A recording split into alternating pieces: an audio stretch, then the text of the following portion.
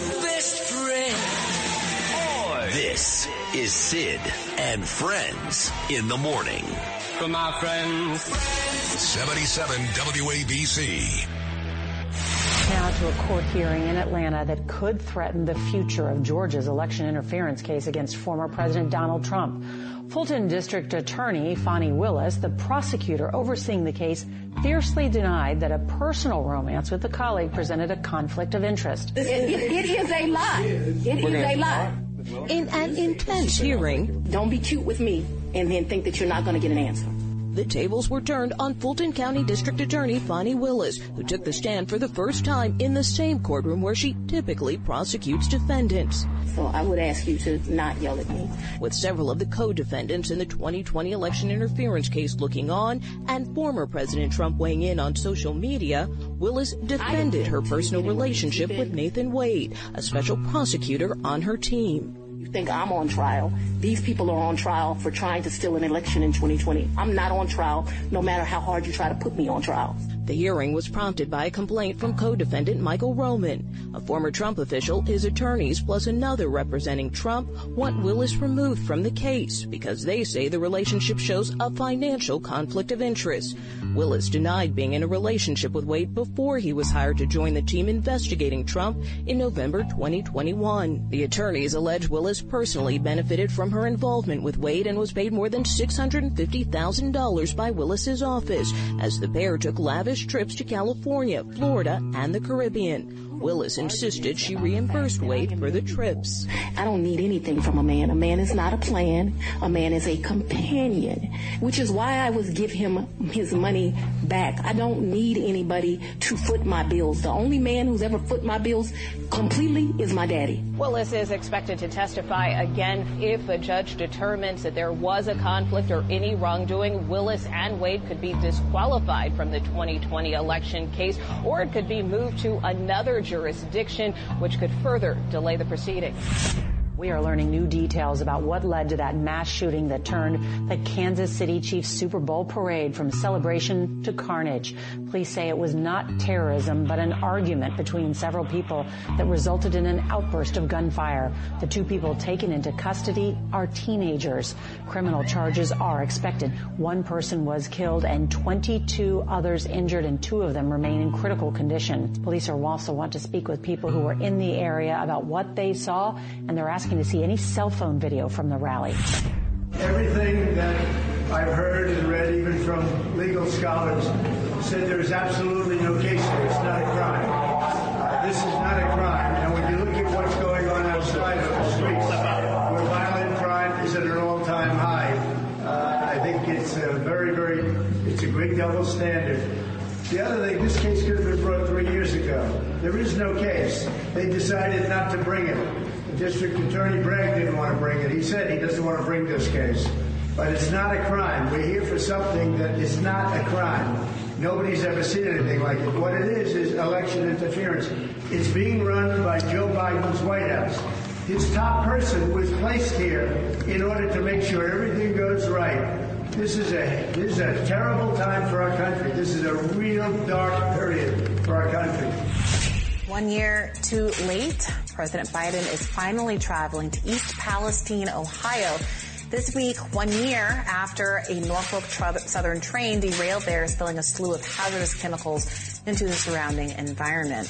The White House said this weekend that the president will travel there to ensure that state and local officials hold Norfolk Southern accountable. East Palestine residents are still feeling the effects of the contamination 1 year after the spill. I just want to say that, everybody says that you're the king of the Jews now, right? Which I'm so amazingly proud of you for everything that you're doing with that. But, you're really the king of the everyday people, like me, like Bentley's family, and the amount of people that you bring together and the things that you make happen, even when you're not even really trying to make them happen, is just such a beautiful thing. Through this show and the message that you get out there and the fact that you let everyday people like me come on and tell our truth is just an amazing thing. And I'm so proud of you, and I'm so honored to be your friend, and thank you for everything that you do.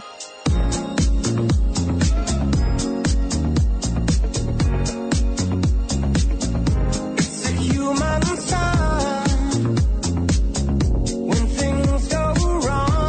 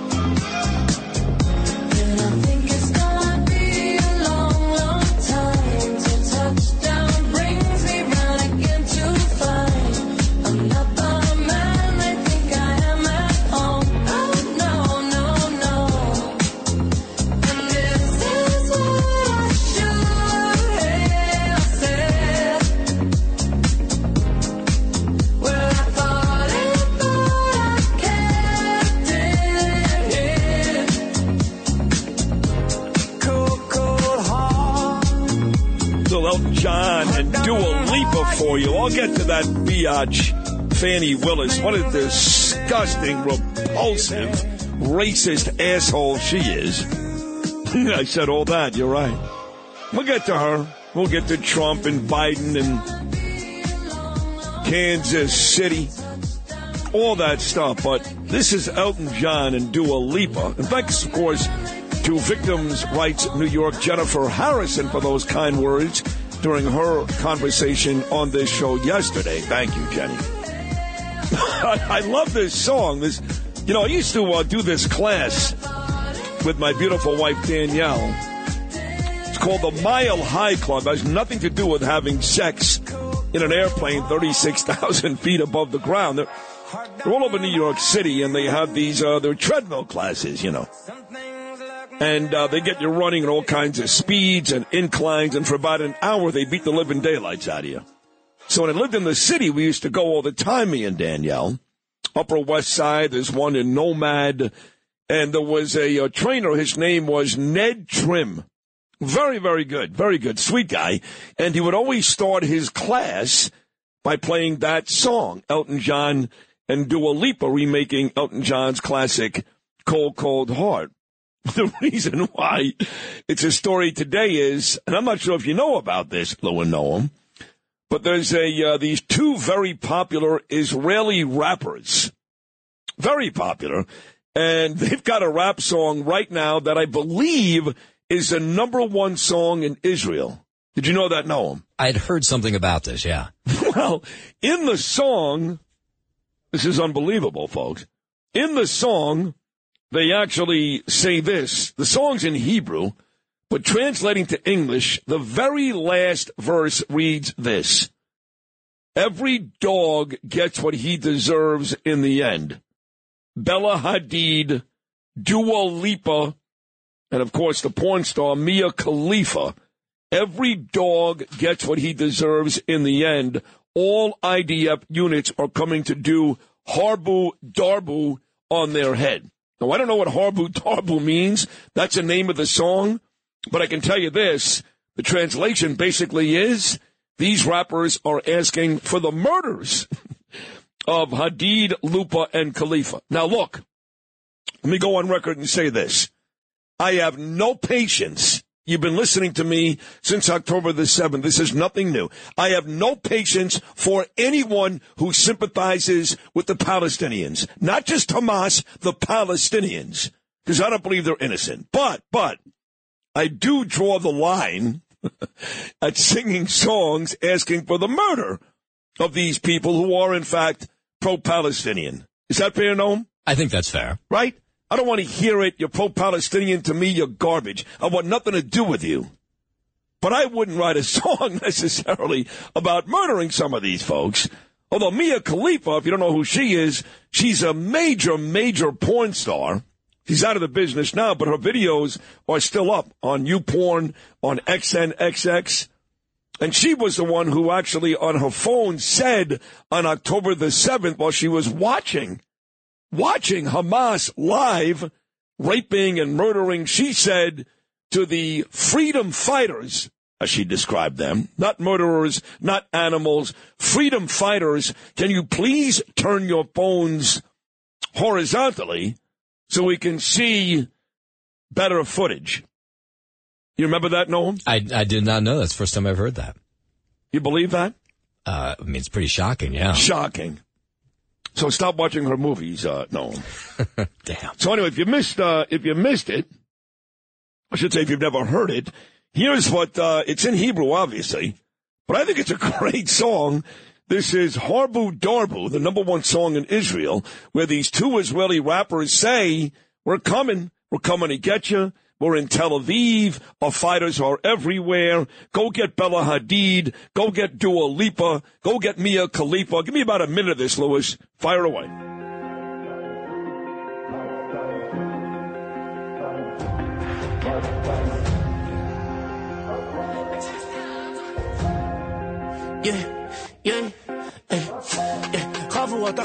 מכירים יוצאים מהמחילה עושים אבו עליות טמבונים וואלה מילה לא תהיה מחילה על מי אתה חושב שאתה בעל פה צועק פלסטין בחינה? תפי, יא בני עמלק חבלה שמאל ימין שמאל איך כל המדינה במדים מגליל עד אילת לוחמים לוחמות תוגרפן ומגף תחת על ברדלס הבאנו את כל הצבא עליכם ונשבע לא תהיה מחילה תפי, יא בני עמלק כל היחידות מוכנות כל אני נחלאווי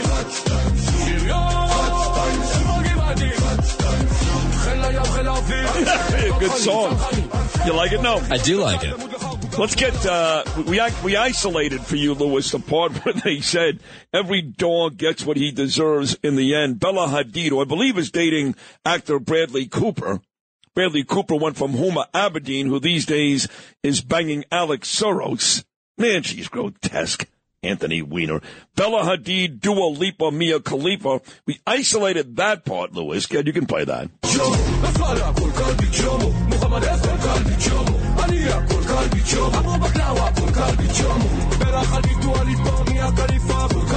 You hear that right there?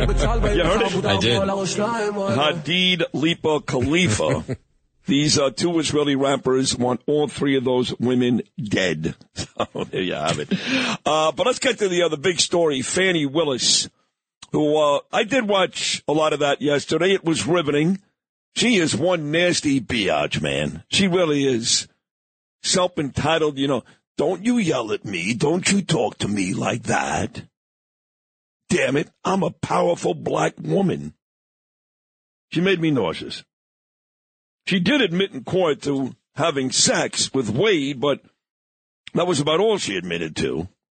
So I'll play a couple of these, and then we'll get the latest from Noam. This is Fannie Willis, Fulton County DA in Georgia, who should be removed from this case today. Today, this should be over. She clearly is lying. She took advantage, money, sex, vacations. She got to go. And then they need to re-examine exactly why her and this guy were at the White House as often as they were. Fannie Willis, Lewis, cut number 1.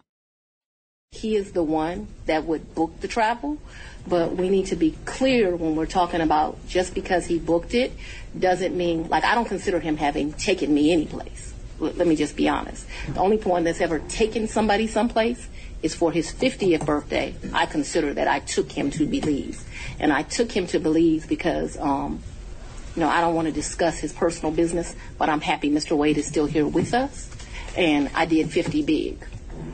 Very big. So then she goes berserk, this Fannie Willis. It got so bad, the judge had to ask for a 5-minute recess. During this, one of a couple Fannie Willis meltdowns. Lewis, this is cut number 2. Has he ever visited you at the place you laid your head? So let's be clear, because you've lied in this. Let me tell you which one you lied in. Right here. I think you lied right here. No. This is the truth, Judge. And it is a lie. It is a lie. Ms. Willis? Mr. Sena, thank you. We're going to take 5 minutes. Be back in 5. Yeah, shut up, stupid. Then she says, I paid him back. Well, I'm going to pay him back. I paid him cash. I mean, it was just lie after lie after lie. Fannie Willis, Lewis, cut number 3. Did you ever pay him anything other than cash? I've only given him cash a few times in the course of what we're talking about. So if we would go to dinner, let her finish her answer. If we would go to dinner, I wouldn't give him cash because he paid for dinner or I paid for dinner. I've given him cash only a few times in life, probably 4. Okay. Probably the most money I've ever handed him is $2,500. The least amount of money I've handed him, probably between $500 and $1,000. Lying scum. You never wrote him a check? Ma'am, I don't have checks. I'm horrible. Now, doesn't she owe this guy, I guess, like $650,000? Is that the number? That's what he's getting paid for being part of this case. Yeah. Oh, got it. Okay, she doesn't owe him that. No. That would be Atlanta DA's office. Right. Well, he spoke to this loser. They're both lowlives, Nathan Wade, and he said he never went to her house to have sex. It was only at a condo. I don't know. Nathan Wade, Lewis, cut number 5. Isn't it true that you would go to Miss Willis's house in South Fulton County? occasionally? I've never gone to her house in South Fulton County. You've never gone to her house in South Fulton County? I've never seen her house. The first time I even heard the address of that house was when one of the individuals in the election fraud case somehow doxed it and it got out. That was the first time I'd even seen that address. But you would go to the East Point condo, correct? What East Point condo? East Point, Hapeville, something like that. I've never been to East Point with Miss Willis. You've never gone to a condo in either the East Point or Hapeville area with Miss Willis. Wait, that's different. I have gone to a condo in Hapeville. Sure. Okay. Got it. So Hapeville. Yes, ma'am. Yeah. So you have gone to a condo with Miss Willis in Hapeville. I have. Have you spent the night there? Never. Never spent the night. Never. He sounds believable. One more. They're talking about, what a coincidence. You just happened to file for divorce, Nathan Wade, the same day Fani Willis gave you a job. What a coincidence. Nathan Wade, this lying son of a bitch, cut number 8. Why you waited until November 2nd, the day after you were hired by Miss Willis, to file for divorce? I can. Okay. So, again, Joycelyn had relocated to Texas, and she had been in Texas for months. She was only here for a brief period of time to drive my daughter's car back with her. And when she came here to do that, I was able to then get her served.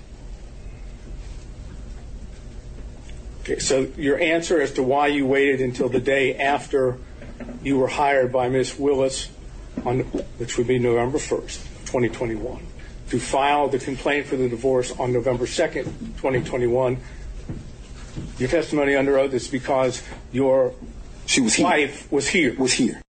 All right, so there you have it. So I believe, Noam, that Fani is back on the stand today. We can only hope after yesterday that she's back on the stand today, because it was awfully entertaining. It is entertaining, but on a serious note, what President Trump, you heard him talking just before he went into court in New York City yesterday. What he's going through is absolutely unfair, almost unconstitutional, certainly unbelievable. And while Fani and Nathan Wade are providing us with great entertainment, the truth is they're bad people. They're bad people. And there needs to be some repercussions for them stealing and lying and all the things they've done in an effort to hammer Trump, no? Yeah, well, look, this Wade guy had never prosecuted a felony case before, and here he is getting $650,000 and maybe the most important case ever gone through this court system. And their relationship goes back to 2019, so clearly, and just a lot of things didn't sort of ring true, whether they are or not, I don't know. But they lied. She was paying him large sums of cash for these vacations, and she had no receipt of it. And look, when you owe people money now, right, more times than not, you pay them through one of the apps, Venmo or something like that. There's got to be copies of transactions that have happened. I mean, I can't imagine people go with large bags of cash to pay for vacations. It just doesn't happen that way. So my guess is, if I had to guess, that they will both go away, but this case may not go away for Donald Trump. Oh, that's true. The case may not go away, although Rudy Giuliani, again on the show this week, seems confident it could go away. But most of the folks I talked to, and the judge will say the same thing later on this morning, and probably Tacopina as well, that the case will not go away. Let's go to Kansas City. They've got 2 teens in custody. Again, 1 dead, 22 injured. Just a horrific day. Right after all the Kansas City Chief players spoke after winning their 2nd consecutive Super Bowl. You know, a lot of folks yesterday were reaching out to me, questioning what was going on. Why didn't we get more details? They've got the shooters in custody. They've got them. Why aren't they providing details, race, color, all these things? And, you know, I don't get caught up in all that conspiracy stuff right away. I don't. I need some time. But they were right. We didn't learn much about it. Still don't know much about it. But you seem to think that's more about the size of the police force in Kansas City than them necessarily hiding any information, yes? Yeah, we think because we're so used to the NYPD, summing up and putting these cases together so quickly because they're so good at what they do. And that's not to suggest that the Kansas City Police Department is not good at what they do as well, but they don't have the same sort of resources that we have here in New York. So it just takes a little bit longer to put the case together. But, they essentially know what happened. It's these two teenagers that got into some sort of fight and started shooting at each other. And that's what started this whole thing. That's it. Just two local teenagers got in a fight and started shooting at each other. Yeah, they don't think there's a whole lot more to it. Yeah. If that's the case, it's even worse. It is. You know you think about, there's like a dozen kids injured. You had that woman who lost her life, the DJ. Terrible. Yeah. I've been saying for a long time now, and Steve Bannon gave me a whole bunch of credit for saying this a couple of weeks ago, while everybody has said, and they're wrong, they're factually incorrect, that Donald Trump started to garner this amazing support when he started getting indicted. While you can't argue that the indictments absolutely have been great for Trump, it did not start there. You've been listening to the show for quite some time, Noam and Lewis. What have I been saying for almost a year now? What did I say? Where did it all start to go right for Trump? The train derailment in, why am I blanking on the name of the town? East Palestine, East Ohio. Palestine, yeah. Exactly right. I said way back when Joe Biden decided to go to Ukraine and was taking pictures with Zelensky in the Ukraine, Donald Trump went to East Palestine, Ohio, when those chemical toxins from that train derailment were still just, I believe, a couple of weeks old. I mean, it was still very dangerous. People were sick and getting diagnosed with cancers very, very quickly. And Donald Trump went there. He actually bought McDonald's for everybody, handed out water for everybody, and showed without a doubt what he did for 4 years, which was put America first. And I made the point right then and there, before the indictments, look out, Donald Trump is back.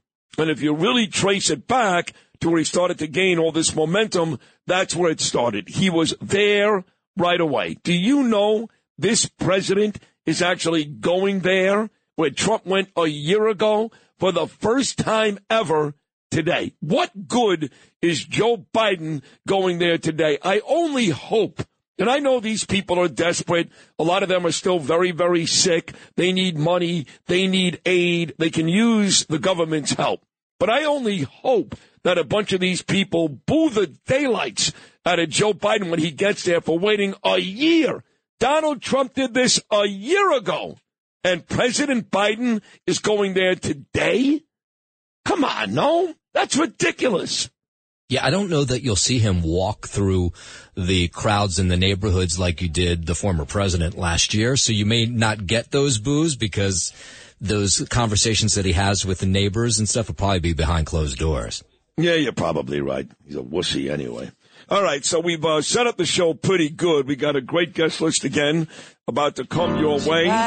Dove Hyken, Curtis Sliwa, Judge Andrew Napolitano, Peter King, Joe Tacopina, and I'm hoping my buddy Brian Kenny from the MLB Network can stop by and give us a preview of the Mets and the Yankees. So a very diverse Friday morning Sid and Friends in the Morning show. Getting ready to kick this off, baby. Sid and Friends in the Morning with Elton John, only right here. Talk Radio 77, WABC. I miss my wife. It's lonely out in space on such a timeless flight.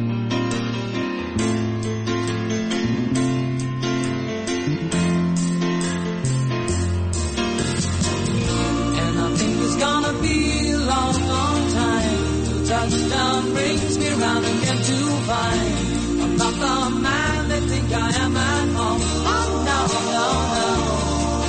I'm a rocket man, burning out his fuse out very long.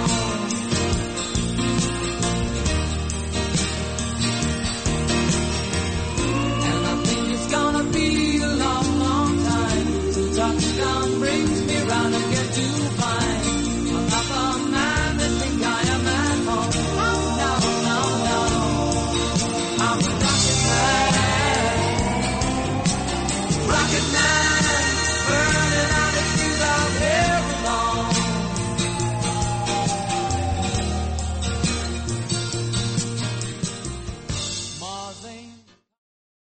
With crime running rampant in New York, you need to keep yourself and your family safe. Obtaining your concealed carry firearm licenses can be difficult and time-consuming. That's where MyFirstPistol.com comes in. They'll help you secure your concealed carry license. If you're looking for a pistol, premise, rifle, or shotgun license, call 347-559-7052. 347-559-7052. You must have a valid firearm license issued by the NYPD to purchase, possess, or shoot a handgun or pistol in NYC. This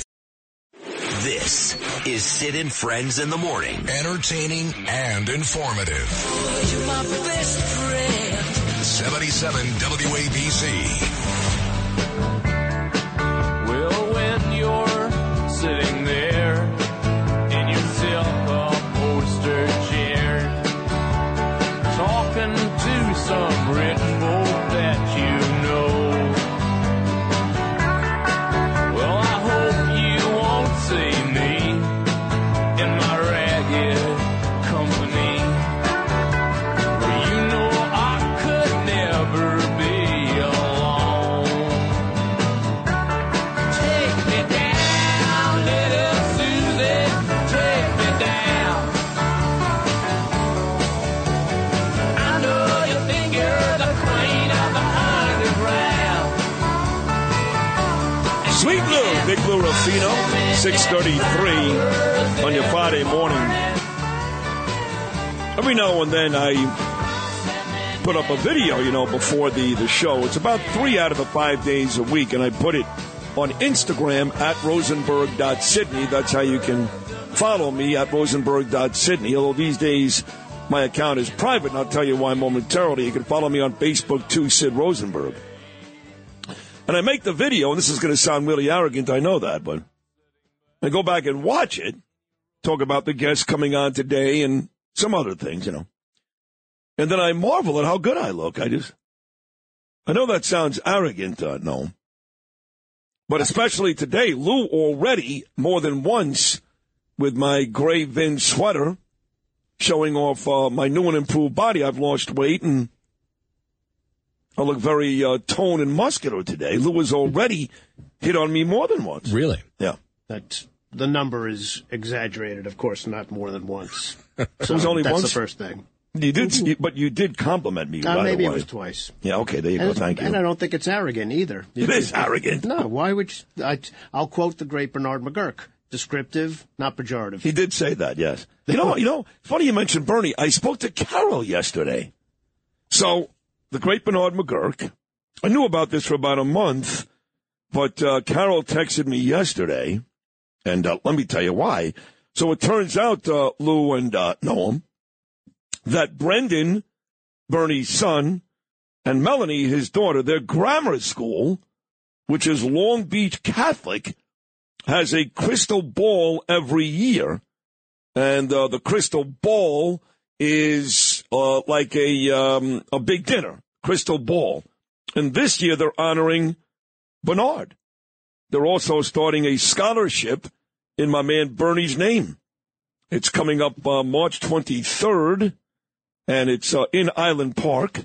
And, of course, Danielle and I will be there. So you mentioned Bernie, and I spoke to his beautiful wife, Carol, just yesterday. And great job by the grammar school, Long Beach Catholic, for honoring my man Bernard. So I put the video up, and I do look great this morning. But it's private now. And it's private because I have been getting, since I've returned from Israel, some death threats. I don't care. It means nothing to me. I think it's a joke. I actually wear it as a badge of honor. I must be doing something right if some loser who's about as dangerous as a 5-year-old kid on the way to school this morning wakes up every day and hates me. But I did put it on private because I just don't want to deal with the hate messages. I don't want other people to see it, especially family members that follow me, because it does kind of freak them out. So just so you know, and again, I don't care. I can't tell you how many times I wish one of these punk-ass bitches would mess with me in the street so I could knock them out. I don't care. I'm never, ever, ever scared, nervous, intimidated. But because my family gets upset, I was forced to go private on my Instagram. That's quite unusual, actually, for you. Yeah, I know. I'm like, what do you mean? Let's just leave it. Who cares? No. So anyway, that's so if you'll notice this morning, you can't just follow me. You must send a friend request. So now they have to be friends to be talking with you. Well, I have to accept the friend request. I know. That's so what I mean. I can tell you right now, if you send me a friend request and you don't have a picture on your avatar, I delete it right away. And there's got to be some description. So let me just say this. When I see an Israeli flag, for example, I accept it right away. So if you want to put hate on my page, doctor your page with Israeli flags, and I'm going to accept you. I'm giving it away right now. You'd make a good terrorist. You would. Yeah. Really just lie. I'm pro-Israel. I'm a Zionist. Here's my Israeli flag. And then, when I accept you, you can tell me I'm coming to kill you, you know. How are we going to get these plans together? Let's get Rosenberg in here. He'll get us into the state capitol. Well, it's like another job, man. I mean, I know Eric Adams, the mayor, came out a couple of days ago, and I kind of like this.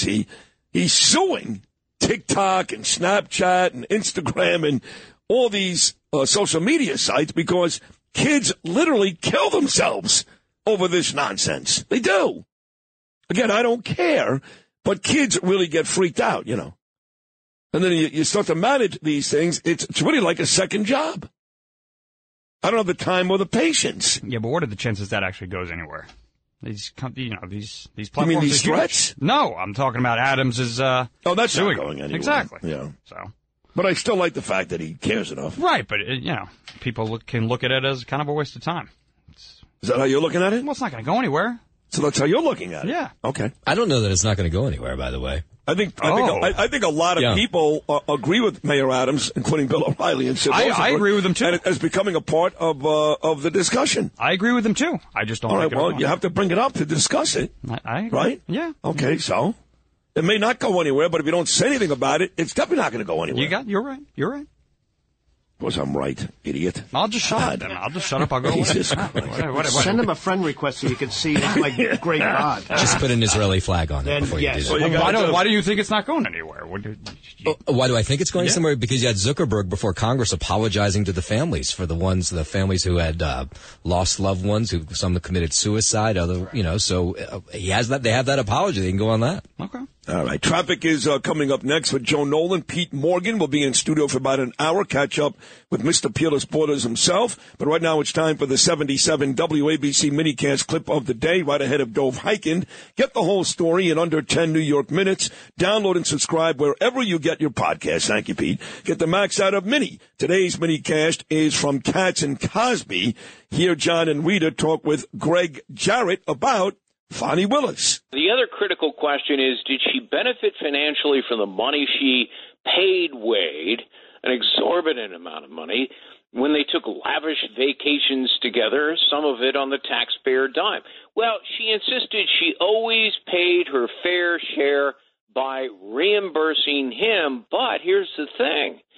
She says she did it in cash. So we're talking about thousands of dollars, which, of course, in cash cannot be traced or corroborated. How very convenient. The whole thing is bizarre, and quite frankly, it doesn't pass the smell test. This is Sid on Sports. Oh, my goodness! Sponsored by Peerless Boilers on 77 WABC. Justin Ellick here with your bottom of the hour sports update, sponsored by Pete Morgan and Peerless Boilers. Pete's in attendance today. Got to go to peerlessboilers.com, paviliontankless.com to find a dealer near you.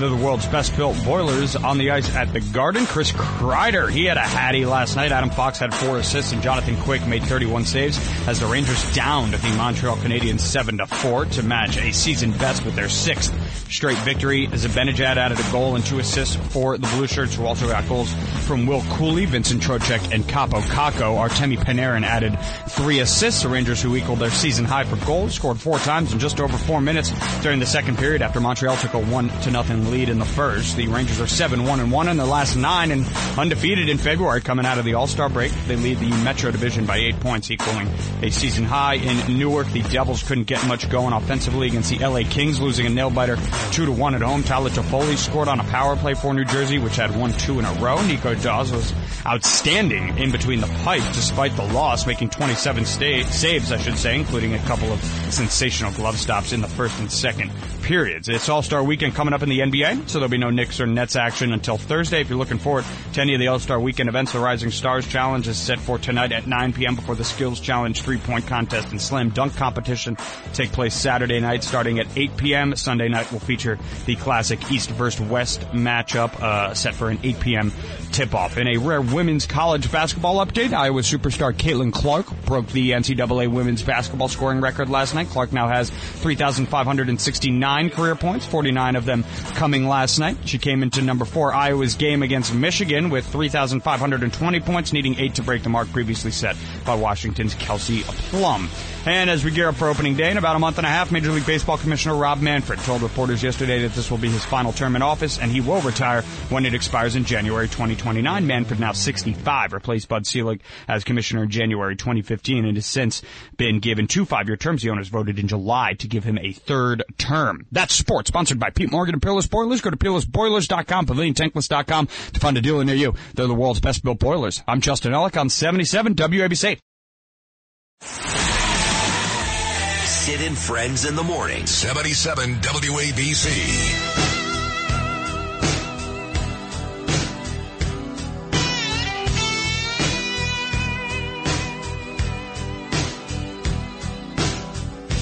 Eddie waited till he finished high school. He went to Hollywood, got a tattoo. He met a girl out there with a tattoo too. The future was wide open.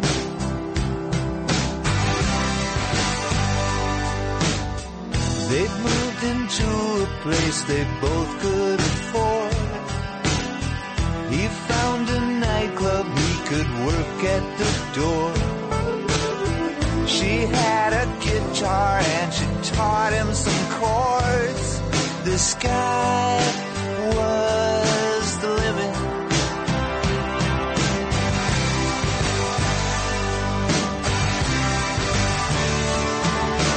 Into the great wide open, under them skies of blue, out in the great wide open, a rebel without a clue. Tom Petty, the late great Tom Petty, a rebel without a clue. Big guest list today. We're starting it off with my dear, dear friend Dove Hykind. Spent about 4 decades as one of the greatest assemblymen we've ever had in Brooklyn, of course, at Borough Park area. He has since moved to the 5 towns, and he made such a beautiful speech, and Justin was there to see it last Saturday night at the Fifth Avenue Synagogue when they honored me. But before we get to Dove, there is some breaking news out of Israel, which Dove may or may not know about because it just happened, and it's not good. Another terrorist attack in the South. 1 man dead, 20-year-old man, 5 injured. It's an active scene because the fear is, while they've got 1 terrorist in custody, there may be more.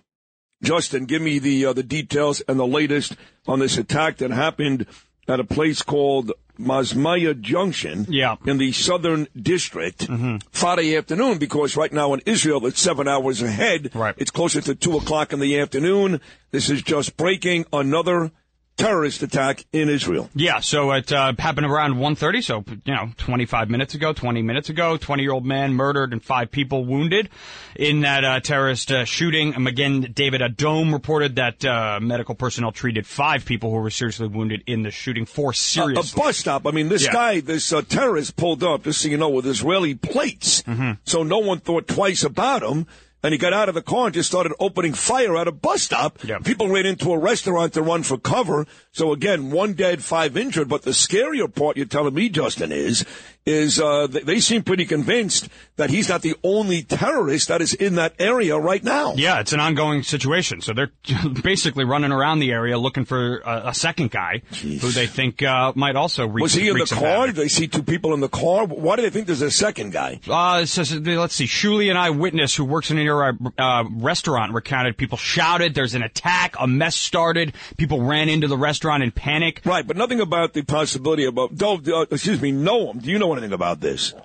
I have as much as Justin has. This is it's a traffic crossing actually that's right near Ashdod, not too far away, and not incredibly far away, by the way, from Gaza. But we don't know a whole lot more in terms of who these people are that fired we were shots. right there, literally 2 weeks ago today. 2 weeks ago today, we were right there where this attack took place, and I keep saying it to you folks, I think a lot of morons in this country think October 7th, something bad happened and that's it. And you have no idea. There are still terrorist attacks on civilians. Remember, I was in Puerto Rico last month when they murdered a pregnant woman and a rabbi at a bus stop in Jerusalem. Mm-hmm. Today, more people dead in the southern part. They're fighting in Judea and Samaria. The north is getting more and more rough every day. So right now, I hate to say this because I love the country, and I can't wait to go back.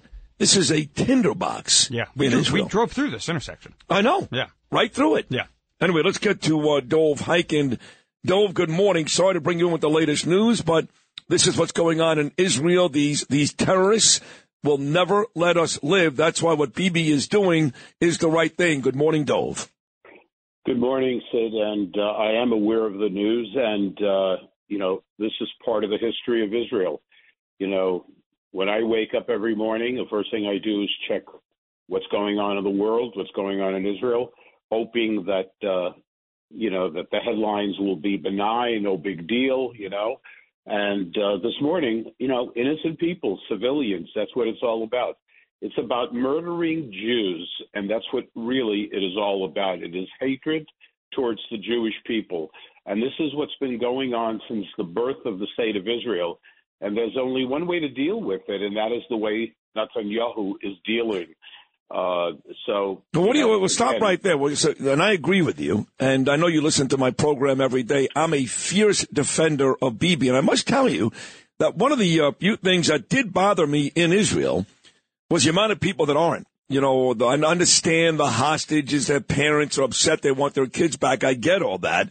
But to see them amass in Tel Aviv at a square and yell and scream what a bad guy Bibi is. And then, of course, you know what's happening here in the United States. The president called Bibi Netanyahu, quote, an effing bad guy just 2 weeks ago. And Hillary Clinton just last week said he's got to be removed. He's got to go. So a lot of people, my brother-in-law Harry was all over Bibi back on Thanksgiving Day. I don't get it. I mean, yes, they got attacked. Israel's intelligence failed them on October the 7th. But you tell me, Dove, now that it's time to win the war, now that it's time to repay the Palestinians, Hamas, for what happened October the 7th, who better than Bibi Netanyahu? Look, I agree with you. And whatever issues there are with Prime Minister Netanyahu, now is not the time to deal with it. The war will be over. Israel always has investigations after wars like this, after the Yom Kippur War, when things went wrong. That will happen. Now's not the time to deal with Bibi Netanyahu. He's a prime minister, and he's a strong prime minister, and he knows how to deal with the Biden administration. That is really in the process, Sid, in the process. I don't like to use words like appeasement relating to Biden. I hate using that word. We know about appeasement. Chamberlain in 1938 with Adolf Hitler, when Chamberlain came back at the meeting with Adolf Hitler and thought he was bringing peace to the world. He trusted Adolf Hitler. Adolf Hitler, he had a piece of paper in his hand with a signature with Adolf Hitler on it. We know what that led to. And here we have a situation even worse in a sense, because what the Biden administration is doing in pressuring Israel, they want Israel to stop. They want Israel to sort of don't go into Rafah. That's where all the bad guys are. No, stop the war and let the bad guys win, because that's exactly what the result will be. And there's one reason, Sid, you and I, and come on, let's all be honest. Democrats, Republicans, let's be honest. There's one reason Biden and his administration, which, by the way, includes everyone, Hillary Clinton, the whole group, the people on the left, the progressives, they are concerned about the elections. It's about selling out Israel so that Biden can win the freaking election. There's no doubt. No, that's it. And by the way, Biden also called Netanyahu an asshole last week on top of it. But you're right. Biden is worried about Dearborn, Michigan, and Minnesota, where the Somalians are, and even spots in New York where you've got pro-Palestinians, where you've got Arabs, where you've got Israel haters, and all he cares about is the vote. And when you are a human being that almost is okay with a terrorist attack because you want to win a vote, that says to me you're not a very, very good person. And again, at the risk of sounding like a big-time cheerleader, I've been all over you and your beautiful wife, Shani, going back months ago about Donald Trump. I'm not a one-issue voter. But if you really look at it fairly, whether it's domestic issues, we had a great economy. Even now, Dove, inflation is much higher than it was under Donald Trump. Interest rates are much higher than it was under Donald Trump. Buying food much higher than it was under Donald Trump. So you know what? It's not just about Israel, where clearly Trump was the greatest president ever to that country. Every aspect of life, outside of some mean tweets and some bully behavior, we were all much better off in the United States and abroad when Donald Trump was president. He has to win again or we are dead. And you said that on Twitter just yesterday. Absolutely. Look, I'm not a Trumpy. I don't like his behavior, and a lot of people don't. I mean, it really is a huge turn-up to a hell of a lot of people, and to a lot of people that we need in order to win the election. I'm talking about moderate Republicans. I'm talking about independents. But at the end of the day, there is no question now to me. There is no choice. There is no choice. It's very, very simple. I mean, President Biden, I don't know how long he's going to last. I don't know if he'll last through the year. I mean, watch him, listen to him. It really is scary. When I see him walking across the stage, I close my eyes because I'm hoping he gets to the other end where he's going. I mean, and then the things that come out of his mouth, it's like you see the confusion. You see, and that is scary. I mean, the world, by the way, the latest news, which is really tragic, is that Navalny, who was being held in prison in Russia, was found out that he's dead. Dead at 47 years old, yeah. Unbelievable. Yeah. This is a guy, by the way, this is one of my heroes, I got to tell you. This is a guy who they poisoned. He was on his deathbed. He was taken to Europe, and he ended up going back to Russia knowing that he was putting his life in jeopardy, and now he's dead. Dead. So the world is out of control. Out of control. And by the way, things are so weak. Biden is a disaster, for God's sake. And for all you folks, you idiots out there that continue to try to push this narrative that Trump and Putin are best friends, nothing could be further from the truth. What Trump does, which is brilliant, is he keeps his enemies closer than his friends. So if it means telling the truth, which is Putin is no dummy, that's the truth. He may be evil, but he's no dummy. That's all that Donald Trump has ever said. But you know what? Vladimir Putin didn't make a move when Donald Trump was president. He went into Crimea when Obama was president. Then he attacked Ukraine when Biden was president. He did nothing when Trump was president. Neither did the Taliban. Neither did ISIS. Neither did Hamas. Okay? And yesterday, Putin came out, and who did he endorse? Joe Biden. You know why? Because the last thing he wants is President Trump back in office, because if Trump wins, the first phone call will be to Putin, and he will find a way to stop that war very, very quickly. Trust me, Dov Hiken. Yeah. Look, Putin is the smartest guy in the room, and he's a monster. He's a monster. He is really, truly dangerous, and America needs strong leadership to deal with Russia, with China, with the Middle East. But, I don't want to, there's another thing that's very important. I want to talk for a minute, if you don't mind, Sid, about Saturday night at the Fifth Avenue Synagogue, because that was an unbelievable night in recognizing your courage, your leadership on not just the issue of Israel, and you have been in the front lines and you have been an example of what it means to care, but not just care, but to do something about it. There's a big difference. A lot of people, they care and then they go home and they go to sleep. I mean, you are out there, and God bless you, and people who came down to see you, packed, it was sold out. The love shown towards you, Sid, is remarkable, absolutely beautiful. People love you. I got to tell you, they just love you. So it was a great, great night with great entertainment, and the recognition was just beautiful. And Shani and I, it was one of those special nights we will not forget. No, me too. Thank you. Joel Seidman did a very good job. You at the very top of the list of folks who spoke so well, said beautiful things about me. Dr. Ira and Lizzie Savetsky as well. And the ambassador, he was terrific. Erdan and our friend Ina Vernikov was terrific. And it was great to have Rabbi Bloomstein there and his lovely wife, Mimi. You're right. Even the Stewie Honickman, I love him too. It was a great night. And I'll never forget it. I'll never forget you and your beautiful wife for being there and all the kind things that you've said then and have said really for the longest time about me and our relationship. And I love you to pieces, Dov Hikind. So hopefully this thing in Israel doesn't get any worse than it already is today. Again, another terrorist attack in the south. I'll be in touch with you. Thank you so much for coming on this morning. I love you. Thank you, Sid. Shabbat Shalom and a beautiful weekend to everyone. You too. Shabbat Shalom to you. That is Dov Hikind. And again, that was a great conversation. Dov is always terrific and cover a bunch of issues, and he's always very sweet to me. But there is bad news coming out of Israel this morning. So we'll take our first break at the end of the 6 o'clock hour. Busy 7 o'clock hour about to come your way with Curtis Sliwa and Judge Andrew Napolitano live in studio. But first, Noam's got the news with the latest in Israel. Hour number 2, Friday morning with Sid.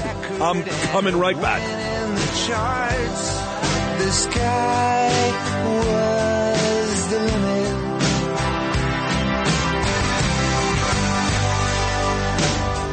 His leather jacket had chains that would jingle. They both met movie stars, partied and mingled. Their A&R man said, I don't hear a single. The future was wide open.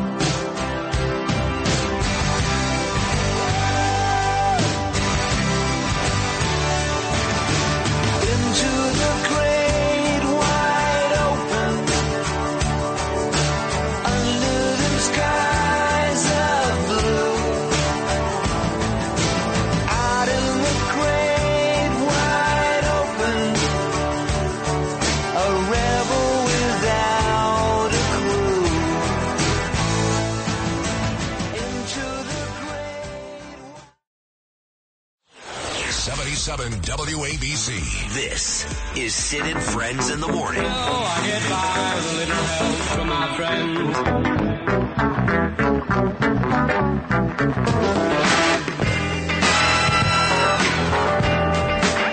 Yeah.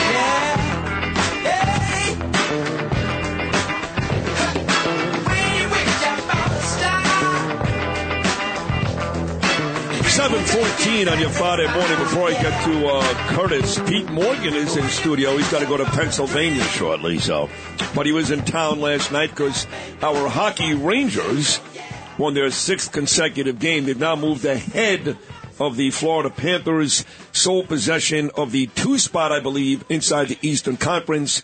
I believe just 1 point behind Boston. I'm not sure if the Bruins played last night, so the Rangers are flirting with the top seed in the East. They've had a great year. They got off to a tremendous start. They were like 16-4. Then they had a rough stretch for about 20 games, and now they're back playing great hockey. So you saw 7 goals last night. Yeah. How fun was that? Oh, it was a great night. And Kreider had the hat trick, right? Hat trick. A lot of fun. Takapina was going crazy over there. Oh, he was there? Yeah. Oh, that's fun. Yeah, so it was fun. And do you guys see each other inside the arena, or you just text each other while you're in the arena? Well, we text, depending where I'm sitting. You go say hello to him, or? Sometimes, yeah. Yeah, because he's in that, he gives us tickets in that section. They got free food really and nice. stuff. Yeah, a nice setup. I was in there last week, and it's a great setup. So, what do you think about making plans now? Peerless Boilers brings you Sid and Friends in the Morning live from Super Bowl 59 in New Orleans, Louisiana. We've been talking about this for how many years? Years. You know, Florida, even, for God's sake. Well, you know, it's funny. I covered one Super Bowl from Florida. The guys that you met in my studios. Yeah. Z-Mac, Langell. Sure. Great guys. And it was in New Orleans, and it was the Ravens and the 49ers. It was Joe Flacco beating Colin Kaepernick, and it was a blast. Had a great time. And that was the last time I was in New Orleans. About, it's almost 8-9 years ago already. So we need to do it again. Yeah. You ready to go? Absolutely. I mean, the Giants are not going to be there, bro. Easy now, certainly. Who's the quarterback for the Giants this year? Dan Jones. Oh, stop it. See, that's a big issue. When we don't even know who the quarterback is going to be. Right. That's a big issue. What we do know is that you won't get in as much trouble in New Orleans as you would 20 years ago. Oh, so that's a good thing. What, 20 years ago? 10 years ago. Well, true that. True that. Bailing your sorry ass out. Yeah. The highlight of that trip was actually, we did the show from the Conference Center, and some unnamed NFL Hall of Famer went into the bathroom, but didn't make it, and actually made duty all over the bathroom floor. So the poor guy, the custodian, the whatever you call that guy who had to clean up the bathroom, he had to clean up the whole thing. Some NFL Hall of Famers duty all over the floor. So you have to understand, at that Super Bowl, I had Tim McGraw live on the air.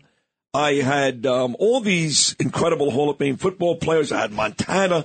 I even had Colin Cowherd live on the show. There you go. But my best guest of all that week was that guy, the bathroom custodian, who went on to explain to me that not only you have to clean up the duty, but he said, and I quote, that the man left his what do you call that? Not underwear with the fruit on it. Oh, his Fruit of the Loom. Yeah. Fruit of the Looms, Yeah. So he go, I left the Fruit of the Loom underwear on the floor with the duty inside it. Oh my God. It was, and Mark Eisenberg actually wrote a song about the whole thing, which we used for years as kind of a comedy thing on the show, and it was just unbelievable. Wow. You remember that whole thing with the whole bathroom attendant? I do a little bit, but yeah, it's great. Who wants to think about that? You can see that out on the street in some of these neighborhoods right here. So, hey. Oh, well, let me pimp off that. Jacksonville, remember Super Bowl? I was there for that. Eagles and Patriots. Right after 9/11. That was, you know who I went to Super Bowl for that? It was me and Matt Meany. I was doing the midday show with Jody McDonald at the Fan the year before we brought Beningo in. Wasn't Matt Meany, Matt Deutsch? Not Matt Deutsch, excuse me, exactly. And that was a Super Bowl where Donovan McNabb threw up, supposedly, in the fourth quarter, pissing off Terrell Owens. Yeah, but that was also where you had to stay on ocean liners. They didn't have enough hotel rooms. Right. And the toilets in the brand new stadium were backed up. That's true. The toilets. That's right. Brand new stadium. You know, that guy Khan owns the team, with the mustache. Yes. My name is Khan. Very well, make good. the freaking toilets work. That's true. No, they ain't coming back from another Super Bowl in Jacksonville anytime soon. That was the only one. That is the great Curtis Sliwa, the icon, the legend, 45 years now, Guardian Angels. Does a great job on the Rip and Read, noon every weekday afternoon, hosting overnight weekends, and a tremendous job with me every weekday. So I want you to know, I started the show. Hold on a second. Yeah. While we have Pete Morgan here. Yeah. You're talking Madison Square Garden, Joe Tacopina. Big story, New York Post today. Expect future weed sales there. Selling weed at Madison Square Garden. Take care of your bud tender. What the hell is going on? That's not good. Yeah. Really? Like inside the... Exclusive story. The arena? In Madison Square Garden may be forced to sell weed. Oh, it's disgusting. By the state. When you walk outside, you get a contact high right out front on 7th Avenue. It's Purple Haze. That's unbelievable. I mean, I don't particularly care all that much, but I do think it's dangerous for the kids. I just think it's gross. If you want to smoke weed in your house, and I never liked marijuana, as you know, I was a cocaine guy, but I just think it's everywhere. 2 or 3 shops on every block, and now, like Curtis is saying, in the garden, that's a bit much. It's gross. Can you do me a favor? Sure. Can you tell your peeps to stop rapping? Yeah, I want to get to that because I started the show with Dua Lipa and Elton John with that song, Cold, Cold Heart, the Elton John remake. And the reason why I started with that song was because I was made aware yesterday that these two Israeli rappers have the #1 song in Israel, and it's great. And in the song, they actually ask for the murder. I understand that. Well, the audience may not know that. That's how it works, Kurt. Dua Lipa, Mia Khalifa, and Bella Hadid. They ask for the murder, so I'm going to play it, then you can go off. This rap Come sucks. on, give it to me, Lou. It sucks. Give it to me, Lou. Oh, God. Give me the part, give me the part where they talk about they want dead Khalifa, Bella Hadid, and Dua Lipa. Go ahead.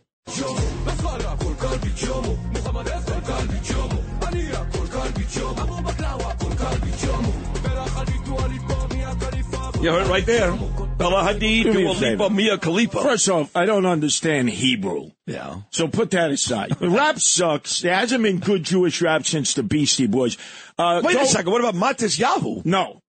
We were at the Fifth Avenue Synagogue with Dov Hiken and so many honoring you last Saturday night.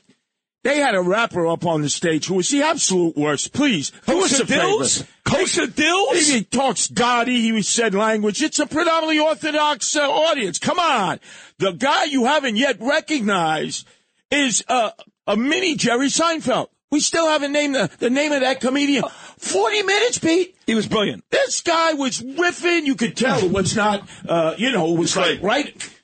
How come you haven't mentioned his name? I did. Well, I don't know his name. Oh, we got to do that. But he was great. Oh, my God, he was so good. Listen, I know Joel Seidelman is listening because he just said, great job, Sid and Dove. So if you can send me the name, because Curtis is right. That comedian was far and away. And the other guys were good, too. You were gone already. 613, that group. But the comedian was great. So you don't like that Israeli song. You don't like it. I just didn't like the rap. Come on, man. I don't understand Hebrew. All right. But the point, it was bad rap. Do what Justin is doing next week. This is a true story now, Curtis and Pete. Next week, Justin is starting. You ready for this?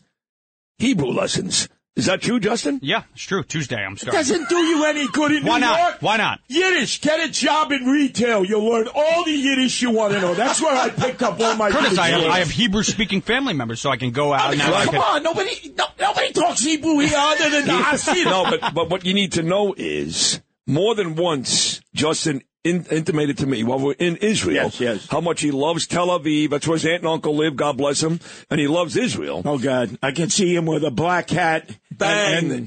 Bang. His future is not here. Lubavitcher. Yeah. He's going to be a world-traveling missionary for the Rebbe, Menachem Schneerson. As long as I'm at this station, Justin will be here. If and when that ever comes to an end, Justin will move to Israel. Now, let me flip the script. Yeah. Fannie Willis. Yeah. SWA, Sister with Attitude. How do I know that? My first wife, as you know, was a black woman, Corinne Drayton. Oh, was that your first? Yes. I thought Lisa was your first one. No. You lose count after a while. Anyway, so I lived in Brownsville for 2 years. Well, I was the only white guy there. This is 74 to 76. Osborne and Hegeman. You know the main talks. I'm from the Ville, never ran, never will. I was there for 2 years. Only white guy married. Let me tell you something. Brothers will tell you, don't mess with the sisters. SWA, Sister with Attitude. You better not pull no nonsense on them because they're all over you. You got a taste of that in the courtroom. It didn't matter that she was the prosecutor. She could have been a CEO. Didn't matter. Don't mess with the sisters because they will blast you. It doesn't matter where. In church, they'll blast you. They'll call you out. You got a little bit of flavor of that there, Sid Rosenberg. Let me say this to Fannie Willis, okay? And her, don't you talk to me like that. Don't you yell at me. Ugh. F you, Fannie Willis. You self-entitled racist. And yes, there are too many black people today walking around still with a chip on their shoulder because if a white person was sitting where Fannie Willis will be sitting today, they'd be thrown off the case, if not thrown in prison. Come on. So I would tell that biatch to shut her big, fat, stupid mouth. You enjoyed that soap opera, that novella yesterday. Oh, no, I did enjoy it. Was that great TV? No, it was great TV, but she really is repulsive. Oh, she'll be off. She'll be off the case. Slow down. But, are you sure about this? She'll be off the case. Well, how about throwing the case out? Well, you know, they're not going to want to do that. But Let's go to the bigger battle today. Nobody better turn their radio off. 8:15. Oh, baby! My God. Peter King, my man, in the ring with Sid Rosenberg.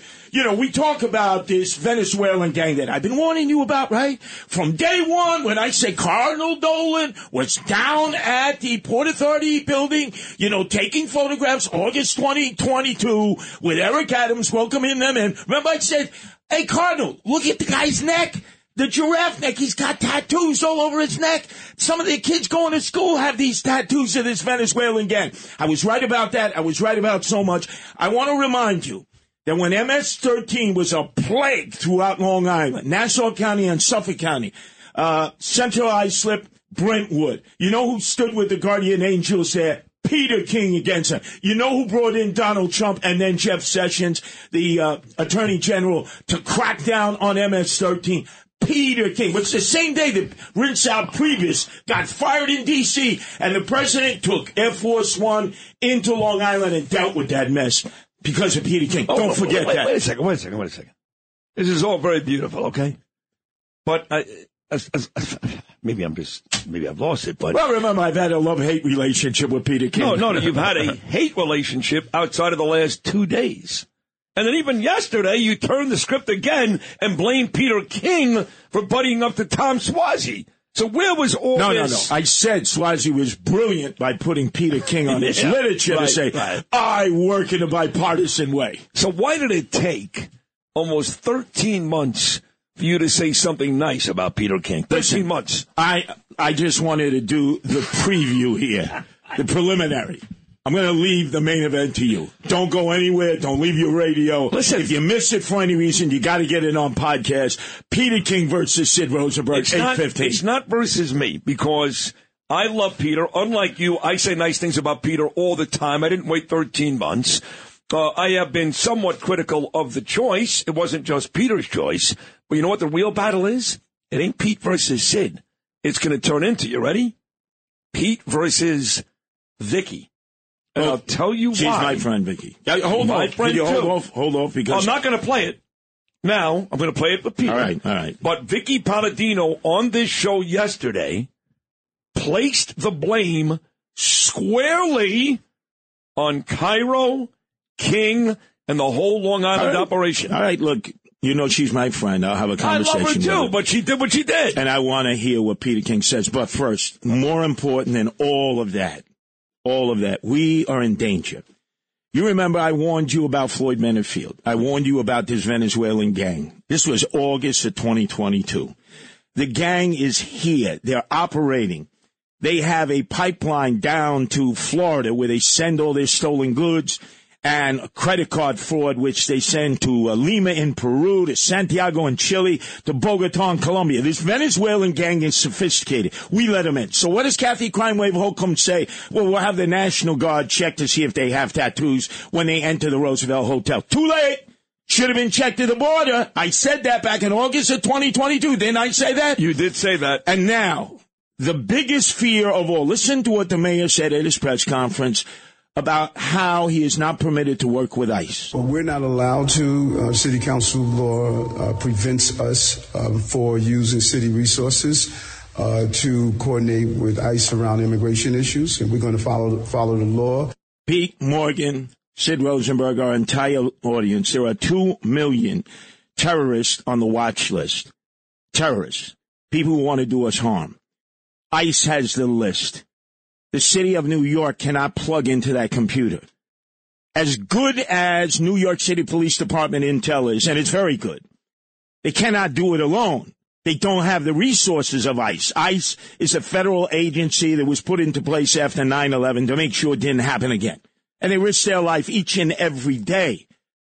You know, within this group that has come across the border, that has been welcomed in Andale, Catholic Charities puts them on a bus, give them Target gift certificates. We put them up in hotels. Many of them are from countries where there are active ISIS, Al-Qaeda, Hezbollah, and Hamas units.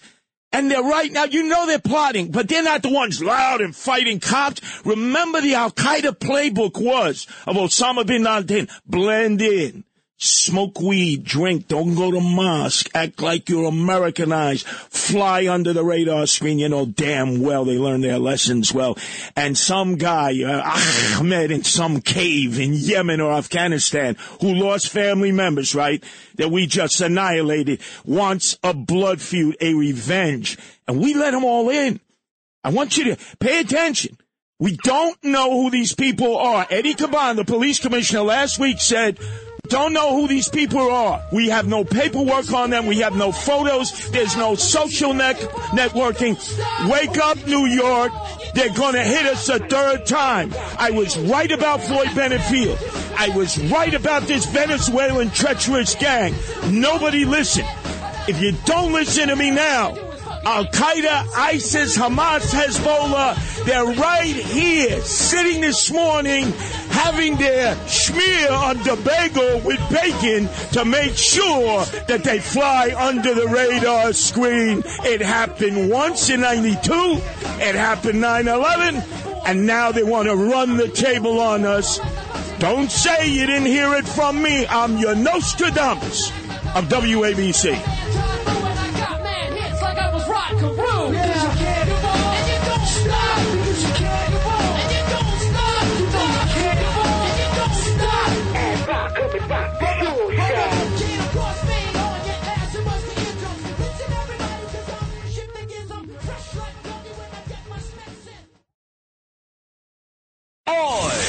This is Sid and Friends in the Morning. 77 WABC.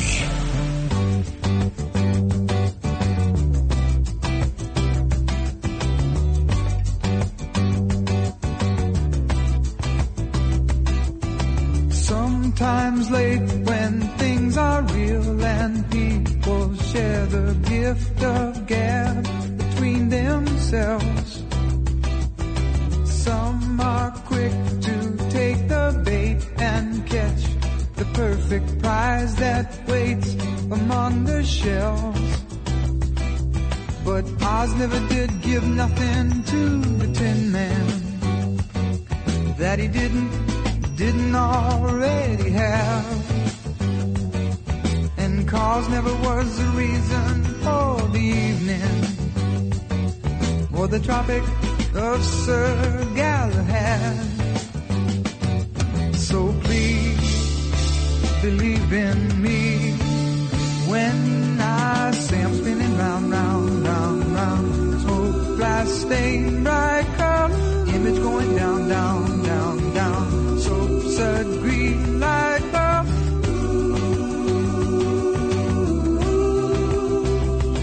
Now this is a great song right here, Tin Man by America on a sunny Friday. Shabbat Shalom, folks, 7:39. Talking about Shabbat Shalom, there was another terrorist attack in the south in Israel today at a bus stop, and Yehuda Honickman just sent me the video, which is graphic. There's blood all over the bus stop and a body in the back of the bus stop. Last I was told, one dead, a bunch of seriously injured, and now they're saying that this attack looks more like ISIS. It has the earmarks of an ISIS attack than Hamas. This is what these poor Israelis are dealing with. Every day there are multiple terrorist groups walking around Israel they have to deal with. And Noam Layden, give me the latest. What do you got? Yeah, this is a big bus stop that's in the northern Negev. So the terrorist drives up in a car, starts spraying the bus stop with bullets. A 20-year-old Israeli killed, 5 others wounded, including a teenager. There was somebody at the scene who had a gun, a civilian, who took the terrorists out. And now they don't think there's anybody else involved. I think it was just one person. Oh, so the terrorist is dead, or they got him? Oh, he is dead. Yeah, he was shot and killed. And that's because an Israeli had a gun. Yeah. And what did I say, I don't know, 1,000 times, Noam, when I was Israel that week, that men and women, and you heard this too, Pete Morgan. Yep. You heard it 1,000 times. Yep. Men and women, everybody I went to dinner with had a gun, and they know how to use it because they're trained in the Army. Men and women at a very, very young age.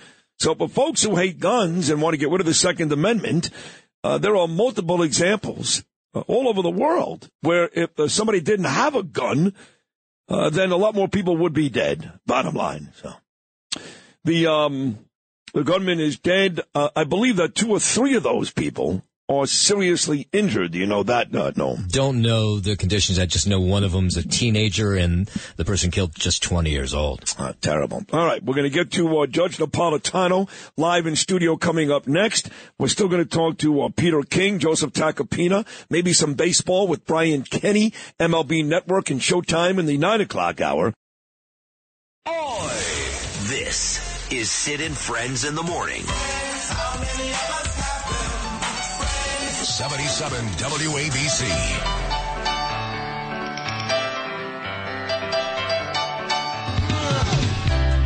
Just out of spot, I confess I've ruined my life. Don't slip so tight. Oh, my God, I smell like Pete Morgan. He has that great cologne.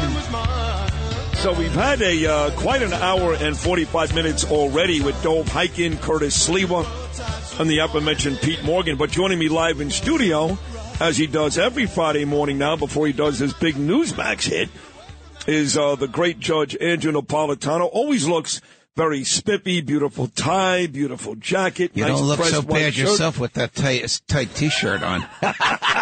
You're the best.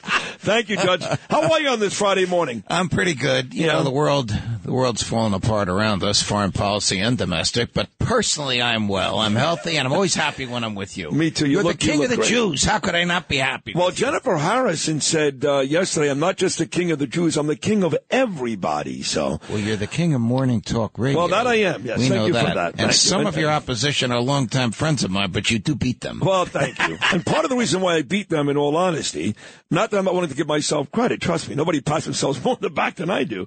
But it's people like you that come on every week and give the show an intense amount of credibility. The show is captivating. Listen, I get here early in part so that I can hear Curtis. He's great. You got to admit, he's great. Man, is he great. fabulous. And we do cover a variety. Look, you were on Imus for a long time. Oh, it's how we met. Right. And there's no question that as much as we couldn't stand Imus most days, me, Bernie, Lou, all of us, really hated him, to be honest, there's no question that he had a tremendous influence on me, Stern too. This show pretty much does what they do, which is whether it's politics or sports or entertainment, there's comedy, there's all kinds of stuff. And most shows today, to be honest, are just boring political talk where they mention the same thing for the 100th time that day. There's one thing about you, you're not boring. You are not boring. Howard Stern, I met Howard Stern in the courtroom. Really? In my courtroom, when Howard Stern was a defendant tried for disrupting somebody's business. He got on the air and he said, "Hey, everybody, tell me how to kill myself." And he threw out an 800 number. He just made it up. Oh, it was this. It was a real number. Yes. And this woman got 15,000 of the most disgusting phone calls you could imagine. How do I know? Because as the judge, I had to listen to the tapes. Oh, my God. And then I ordered Trump to surrender his income tax returns to me because we had to know how wealthy he was. You mean Stern? Stern. Yeah. Sorry. Yeah. And he was furious at me, wanted to kill me. How about now? So has he gotten after over that, fast forward, I leave the bench. I'm at Fox. CBS fires him. Ailes calls me in. He throws a big document at me. I said, "What the hell is this?" He said, "It's Howard Stern's contract. I want you to read it and go on air and tell me if CBS can fire him." It takes me 2 days to read it. I go on air and I go, "CBS owes Howard Stern an effing fortune." Then we become buddies, and we're buddies to this day. There you go. That's good stuff, Judge Napolitano. Buddies with Howard Stern, buddies with Sid Rosenberg, and buddies with Donald Trump, who's had an interesting couple of days.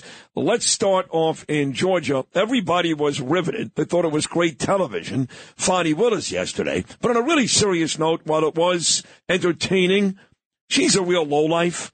And this other guy that she's involved with, Nathan Wade, he's a real lowlife. And Trump and Giuliani and all these people's futures are up in the air over people like that. So while we found it entertaining, it's not really funny because they're playing a major role in ruining other people's lives. I could not agree with you more. Now, the last time I can recall, you'll remember this case.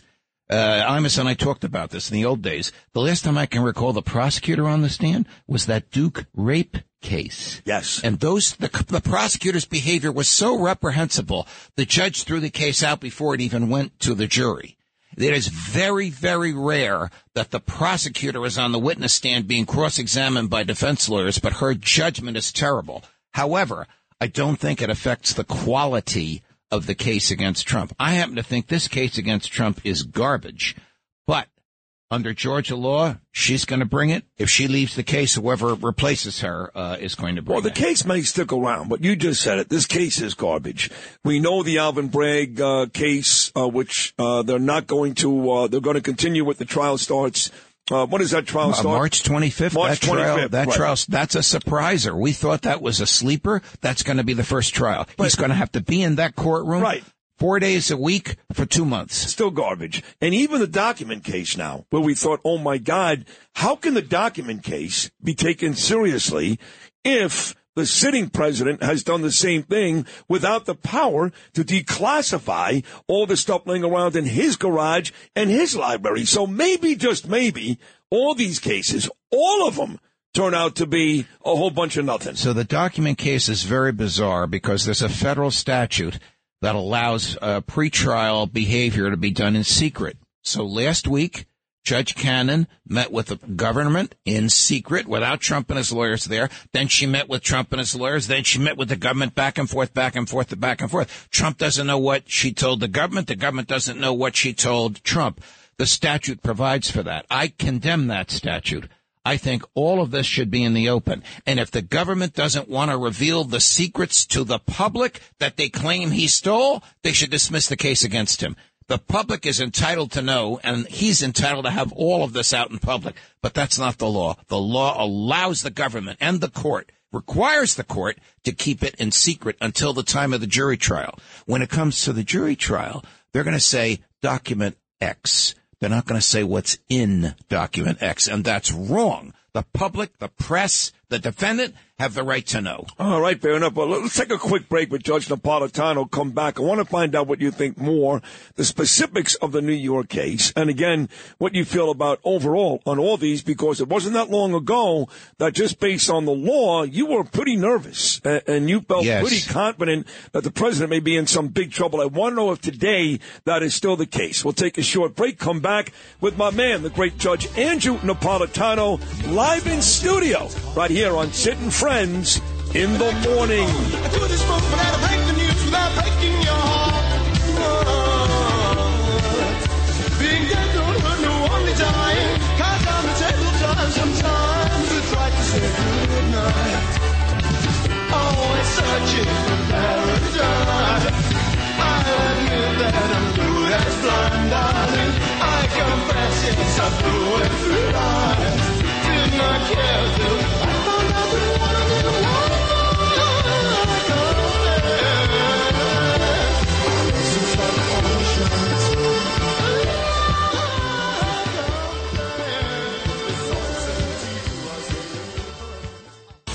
This is Sid and Friends in the Morning. 77 WABC.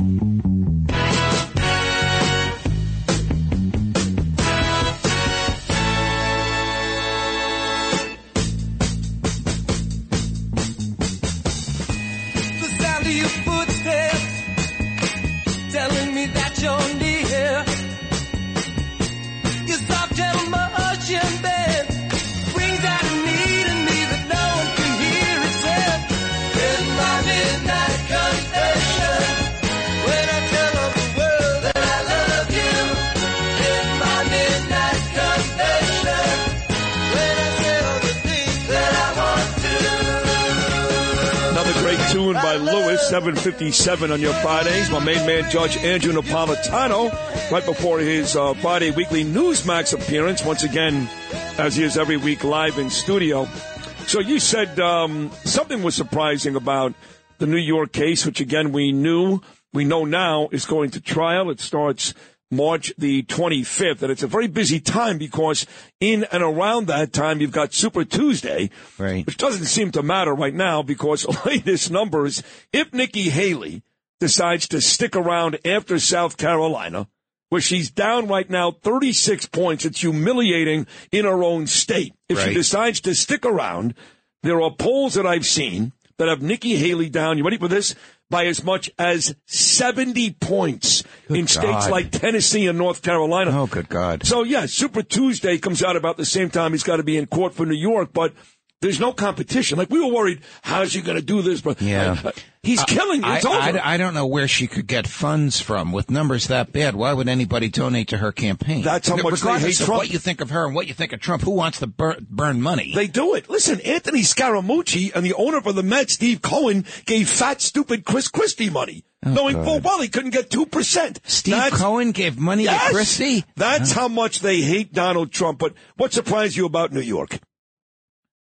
Well, what surprised me is that case is coming up, and I think it took Trump's defense team by surprise. They told Justice Engoron yesterday they weren't ready. That quickly, you mean? Correct.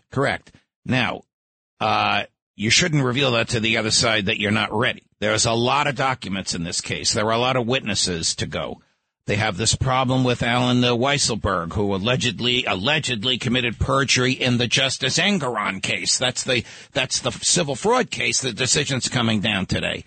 So Trump's got a lot on his hands. But remember, in this criminal case, he must be physically present for every proceeding in that courtroom. Has to be there. He has to be there. Even for the purely mundane, he must be there.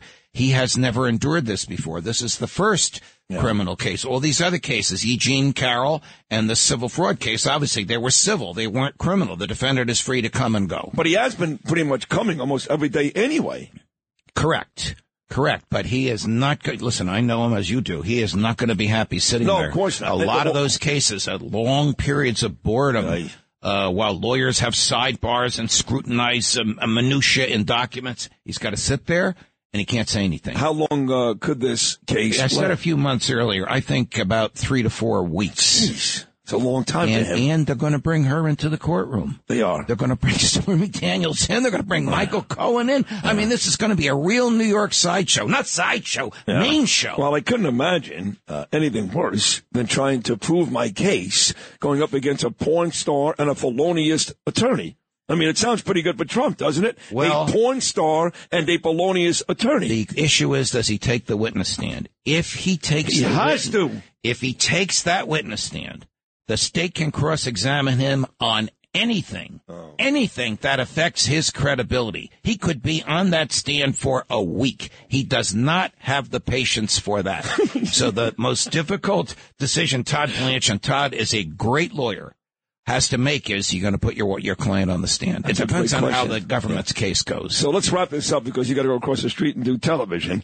Again, a couple of months ago when we started to pile up these indictments and these cases, criminal, civil, to the E. Jean Carroll stuff, you were genuinely nervous that the president may even face jail time.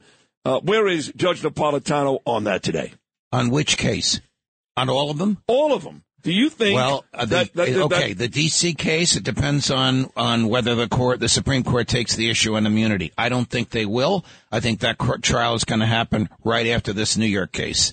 The Mar-a-Lago case, I don't think that's going to happen until after Election Day, which means if he wins, it'll probably never happen. I think his biggest problem is the one that's starting on May 25th. You got a jury pool that hates him.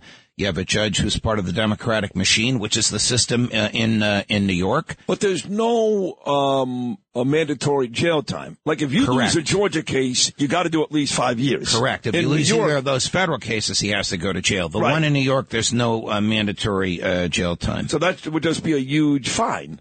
Basically. Correct. It would allow Joe Biden or whoever the Democrats nominate to call him Donald the Felon, or whatever they want to call him. Right. Which was a big deal for Tacopina when he got the rape removed in the E. Jean Carroll deal. A big deal. It's one of Joe's skills is he knew he couldn't win everything, so he got rid of the worst thing for his client. Right. You are beautiful. I love you. Well, I love you, and too. You forgot my maple syrup again. Well, you know what we did this week? We tapped 275 trees. You did? Yes. So the fresh sap is running. I know that sounds gross. The sap is running as we're speaking. We'll be boiling it in 2 weeks. You'll get the first jar. I love you. Thank you so much. You really are great here on Fridays. Thank you so much. It's a pleasure, my man. God love you. It is an honor. How could I not say God love you to the King of the Jews?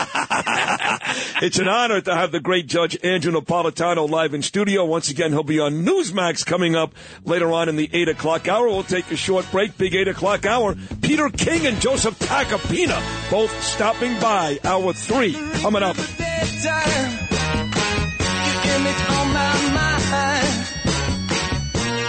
so close.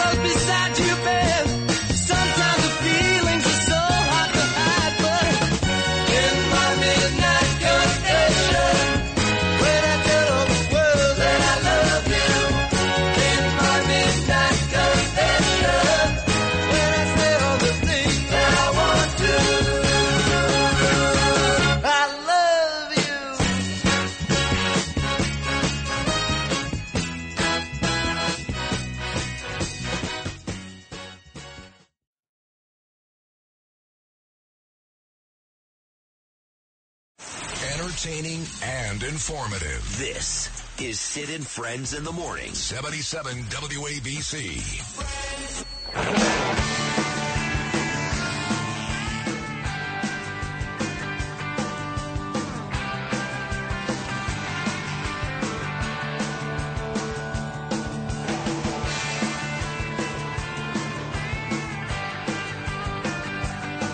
Alexei Navalny, that's the big story, dead at 47. Before I get to Peter King, let me get my news guy, who has really developed into a mix of Charles McCord and Conor McShane. He's been that good. That's a huge compliment, and that is Noam Laden, who Bernie once fired for Juliet Huddy. Son of a bitch, Bernie. Yeah, Bernie that day said he knew nothing about it ahead of time. Well, Bernie's lying, of course. He's not here to say. But, right. He was right there with me for that decision. Right. Well, look who is here to say. Look who's throwing. Hey, right under the bus. Right. Well, Bernie's not here, but throwing also, a dead man under the bus. Right. You know, I met with Bernard that morning, and I was hoping Bernard was going to talk me out of it. Right. Yeah. And he was not. He wanted no part of it. Said, quite frankly, I've had enough of no. Oh, that's terrible. Wow. Too bad you couldn't do anything about that. Yeah.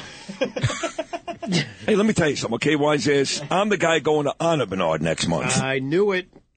March 23rd, I believe. I'm going to see, going to go to the grammar school, where they're actually going to put a scholarship towards Bernie's name, which is beautiful. So I'm the guy that's going to be there. But just because he's dead doesn't mean we can't tell the truth about certain things. And it's easier to blame him for a lot of stuff now than me. Yeah, right. You don't believe it?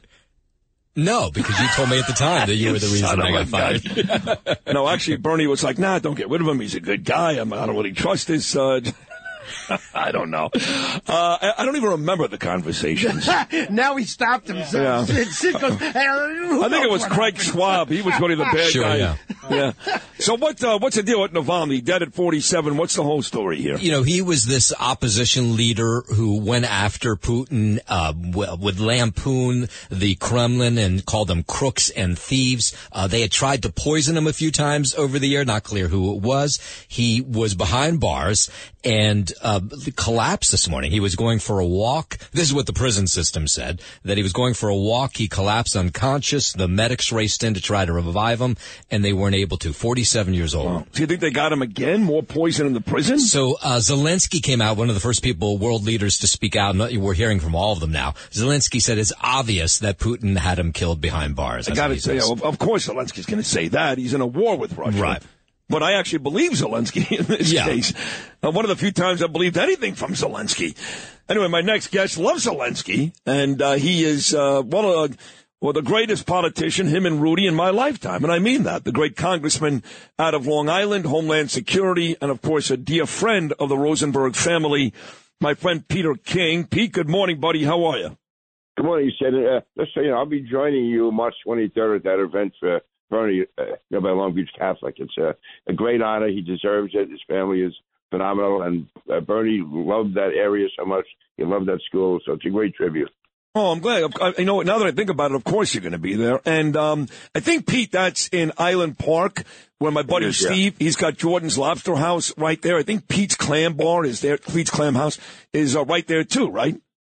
Yeah, Island Park is a great community. That's where Al D'Amato's from. There's so many people. It's a real solid community.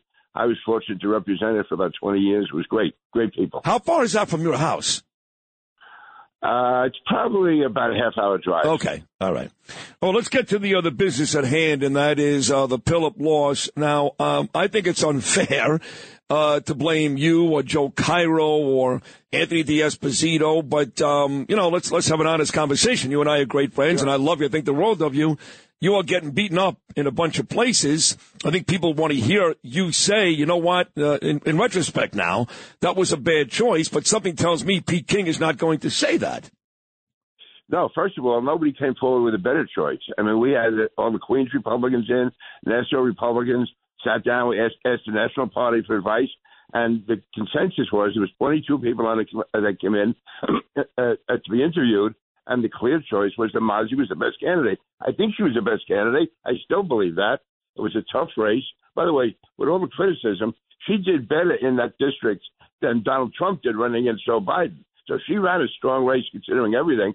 Also considering that they spent $10 million more supporting Swazi than the Republicans did. So is it not standing because of national money? No, not because of local money. Right. Hakeem Jeffries, I heard as much as $18 million went into that race against her. So when you look back, though, now, Peter, he did spend twice as much. And you and I talked, we had great conversations leading up to Election Day, some of the issues that the voters had. Quite frankly, I know some people that did stay home. I'm not going to lie to you. They didn't vote for Swazi, but they stayed home because she was still a registered Democrat. And there were some other issues, even... Can I just say, that is not you. That anyone who says that is the dumbest argument. If they stayed home, I was here, you have Mazi who agrees with them on every major issue, the police, the border, everything involved, education, every possible Republican issue, she agrees with them. And Tom Swazi was on the other side. So by them staying home, they would rather have Tom Swazi in Congress than her because of her party registration, which she was going to change after the election anyway. But it means nothing. Her record has been 100% Republican. And the county legislature, she voted for every Republican bill, 100%. She supported every Republican candidate she was asked to support. She never did anything for the Democratic Party. So for someone to zero in on what your party registration is, we should have been bragging about the fact that we had somebody, the Democratic Party, sign up with us to run against Swazi. You know, it never bothered me, and I endorsed her very enthusiastically for weeks, and it never bothered me, but unfortunately it did bother some people. I think it's silly, too, because she did stand for everything Republican. But, you know, when you look back now, Pete, and you really take a good look at this race, Swazi, he really campaigned as a Republican, too, didn't he? Totally. He totally campaigned as Republican. He also campaigned with my picture on all of the campaign ads and the TV commercials. Rosemary thought I was running for Congress. You wake up in the morning, my face is all over television. Curtis Lewa actually blamed you for the loss because your picture was on all these pamphlets. Yeah, we filed a protest against that. Swazi refused to take it down. You can't make him take it down. But to me, it was bad form because, I worked with him and any number of Democrats and Republicans on issues involving New York. Everyone who's doing their job does that. But clearly, I was for Mazi 100%. I was for her when she first ran for the county legislature 2.5 years ago. I saw her as being a future star. She's everything that you could be looking for in a candidate in this day and age. She's literally an African-American, a refugee from Ethiopia, a member of the Israeli army, came to the United States illegally, is raising 7 kids. She stands for all the principles we stand for. And to me, I thought she'd be a good candidate, especially since there was nobody who matched her in stature who was willing to run.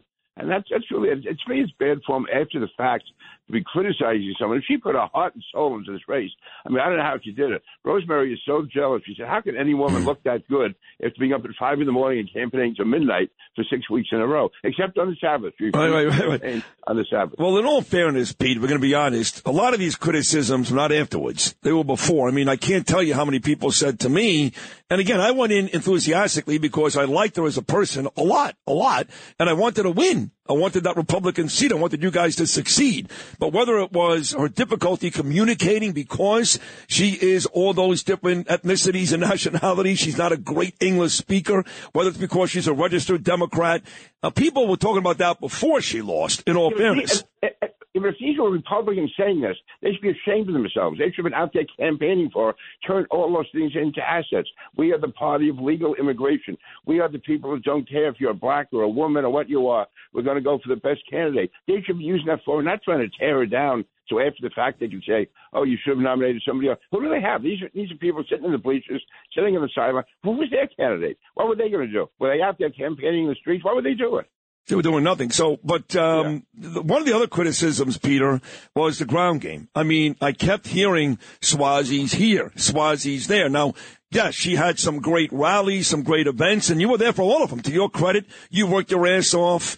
Joe did, and Curtis and Palladino. All you guys worked your ass off, but she wasn't really going door to door, especially in Queens. That was another criticism. When you look back at that, does that carry any weight? No, let me just tell you as far as Queens, okay? And I'm going to try to start a fight here with Queens. Fact is, the Queens leader was at all the meetings that Joe Cairo had, okay? So he signed on to all of this. As far as the volunteers, there was nothing done in Queens by the Queens organization. Joe Cairo had to send in 150 volunteers from Nassau County.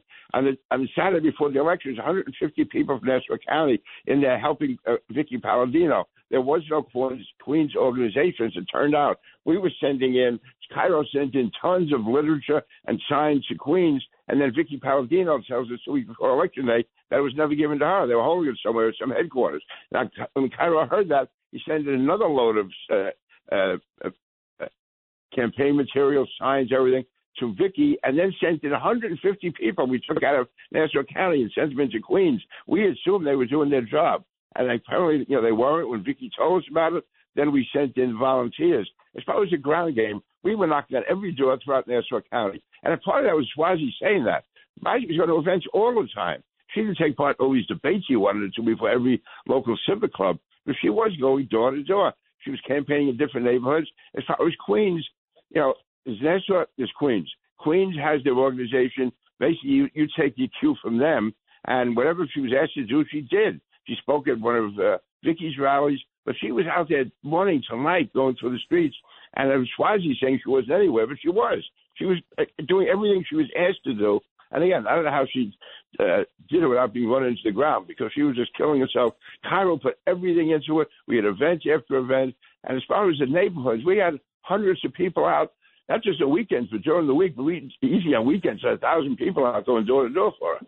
Well, Pete, you're going to have to answer to Vicky. Vicky, like you said, had that rally, and she loves you. She spent a good, I'm not exaggerating, Pete, 2 minutes on this show. The whole city heard it, saying how much she loves and respects you, and went out of her way to make sure she made that point before she made this point about the guys on Long Island. We did one rally, and my foot soldiers, there were no place for them to go to pick up what they needed to push her name out.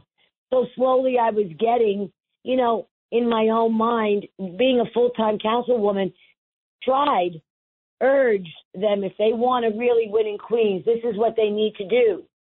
And it wasn't followed through on. No. So, the lousy 6,000 votes she took from here or whatever it was, it doesn't lay at my doorstep at all. And I won't, it's what they did. So now we got to think about going forward. Well, hold on. Let me stop you right there. Let me stop you. So it sounds to me, and the reason why people love you is because you're a beautiful woman, but you got a set of balls. I mean, it's 2024. Yeah, exactly. Right. So it sounds to me like you're placing the blame on her lack of success in Queens on that Long Island machine. Without a doubt. Without a doubt. That's Vicky Palladino's answer right there, Pete. Okay, well, listen, I love Vicky. I totally disagree. The Long Island organization, she calls it, it's Joe Cairo in Nassau, it's Jesse Garcia in Suffolk. Those two together have the greatest record of any Republicans in the country. We have won every race in Nassau County over the last 4 years. This time, Cairo is sending in all the material that Queens wanted. It's not our fault that they didn't use it. I mean, what more could Joe Cairo have done? He had to go in and bail out Queens by sending in 150 volunteers because they couldn't do the job. When Vicky had her big rally in Whitestone, half the people there were from Nassau County. Cairo did everything to be asked to do. So I don't know how Nassau could possibly be blamed for this.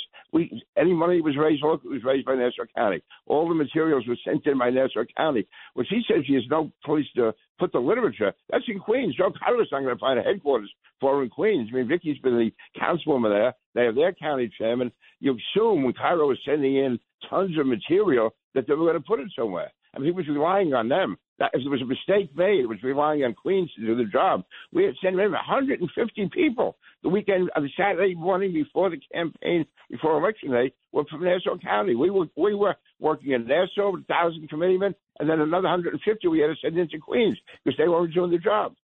And I'm not talking about Vicky. Vicky was out there campaigning. I'm talking about as an organization, a ground game. We had it in Nassau, and then we had to move it into Queens the Saturday before the election because they weren't doing their job. All right, so somebody also told me, and I wasn't listening, Peter, so, my first reaction is to defend you, because I love you, and I mean that sincerely. But I was told by a bunch of people a couple of days ago that you went on with John and Rita, and you were blaming Donald Trump to a certain extent for the loss. And I would just say this. I know how you feel about Trump. I know you voted for him. I know you love his policies. I also know you've gone kind of sideways on him over the last year because of some of the things he's done and said. But I would say this. I don't think it's a good idea especially now with the traction that Trump has, murdering the Republican field and beating Joe Biden to go after Trump if you want to win any Republican race. So I wasn't listening, but is there any truth to that? No. And I'll tell you what I did say critical of Donald Trump is what he said after the election. When he took that cheap shot at Maisie Phillips, called her a foolish woman, where was he during the campaign? Did he throw any money into it? No. And for him to say that if she had endorsed him publicly, she would have won. Donald Trump has the worst record of any president, any Republican president, as far as candidates. In 2018, we lost the House by more votes than any time in the last 50 years. That was the first 2 years of Donald Trump's administration. In 2020, we lost the Senate because of his political malpractice going into Georgia. So for him to say that somehow she should have wrapped herself around Donald Trump and would have won the election, she did better in that district than he did.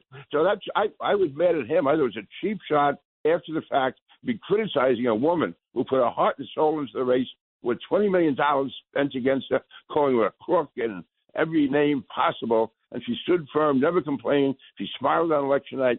She didn't complain. She didn't claim the election was stolen from her. She did what she had. And for him to take a shot at her, he's the guy dividing the party. Why didn't he say she ran a great race?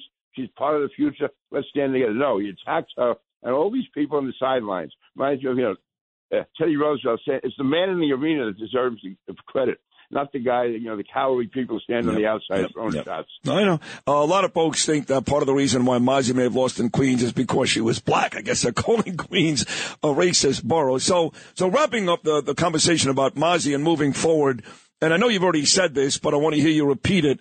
There is nothing you regret about A, selecting Maisie as your candidate, and B, whatever choices you made to campaign right up until Election Day. Nothing. I'm saying that Nassau County and Joe Cairo did everything possible. Maisie did everything possible. And I'm not blaming – the only reason I'm even talking about Queens is they brought it up. I'm saying Cairo did what had to be done. Maisie did what had to be done. I don't know if she would have won anyway. It was a tough race against a very entrenched candidate who had the entire Washington and New York establishment behind him.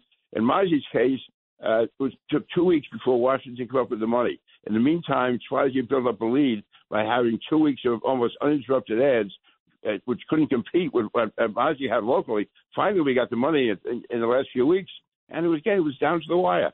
And but it wasn't that close. I mean, that was part of the issue, too. Even O'Reilly said it yesterday that he wasn't surprised she lost. Either was I. I mean, to be completely candid, you and I are best friends. I said the day before thought she was going to lose. But she lost. You heard it. But she lost by 8 points.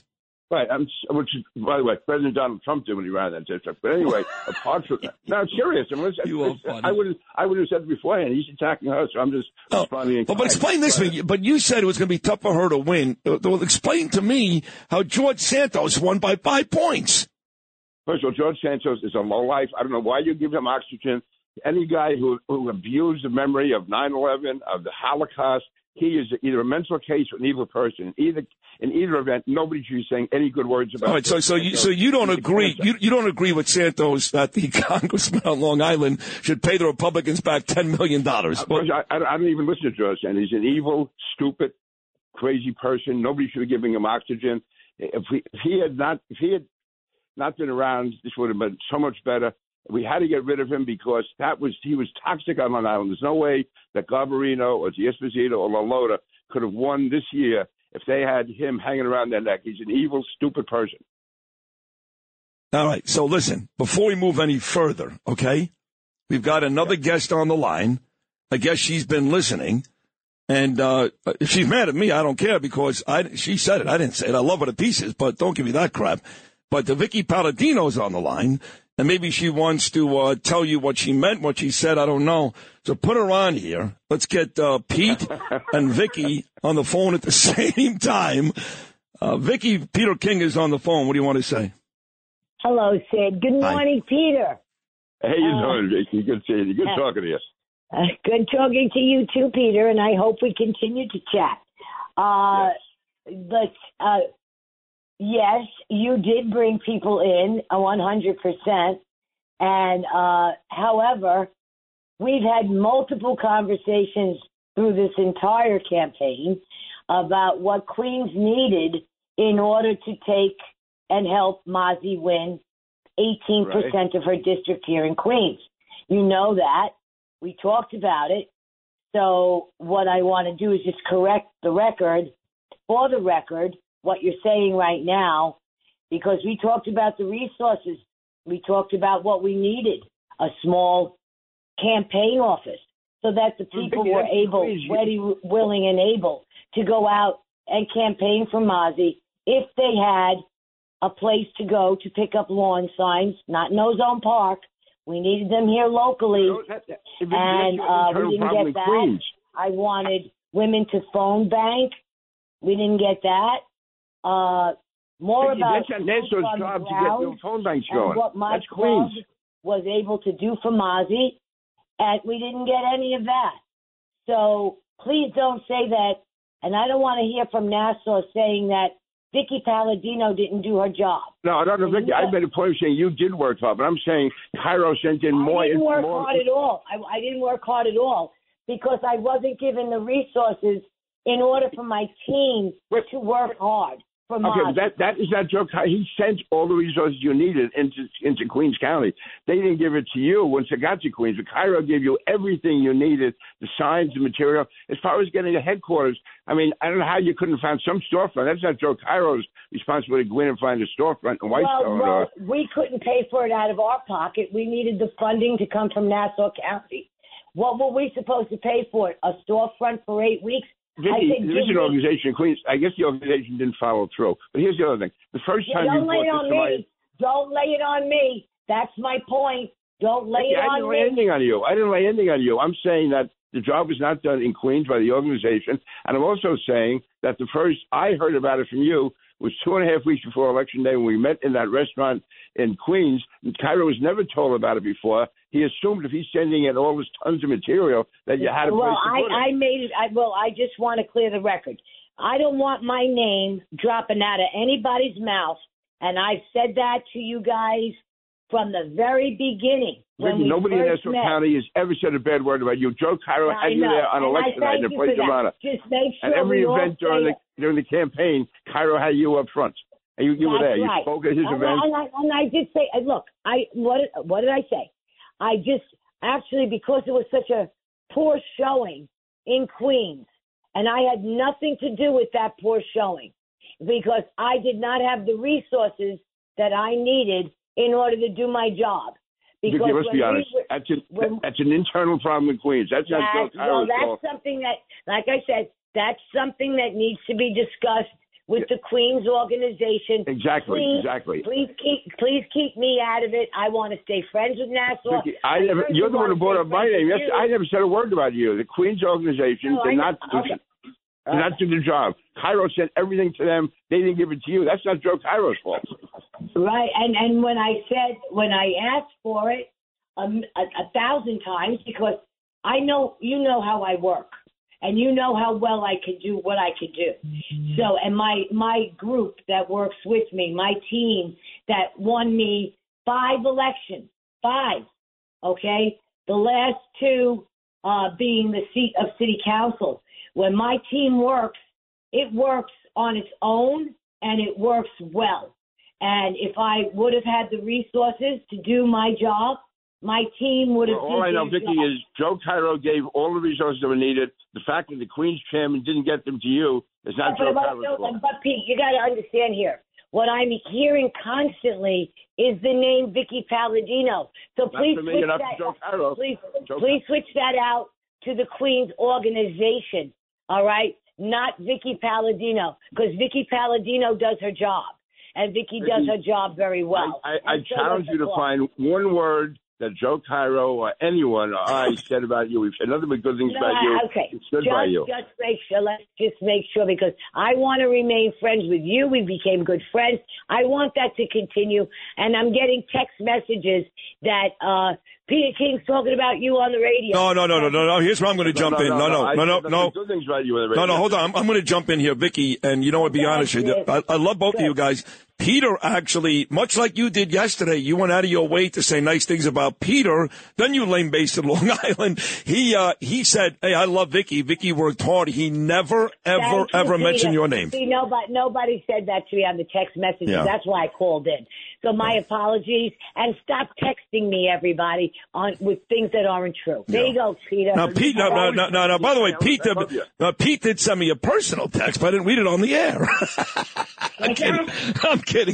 Vicky, don't be sorry you called in. This was some of the most epic radio in the history of New York. So thank you so much. You know what? Why not? This is what we should be doing. I totally agree. This is politics. This is what we should be doing. Open, honest conversations. And you know what? The more we know, the more the people know. You understand?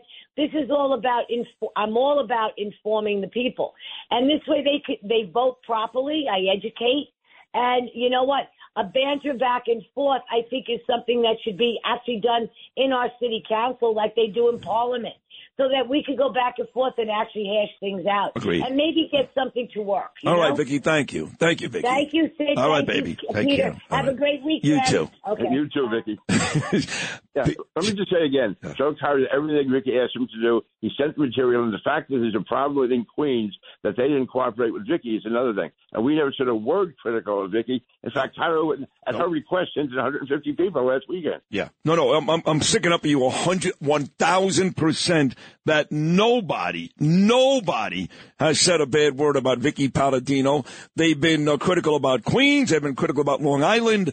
But especially you two, Pete and Vicky, your names have been left out of this. So now the question becomes, Mozzie did lose this one, but now we go to the election coming up in November.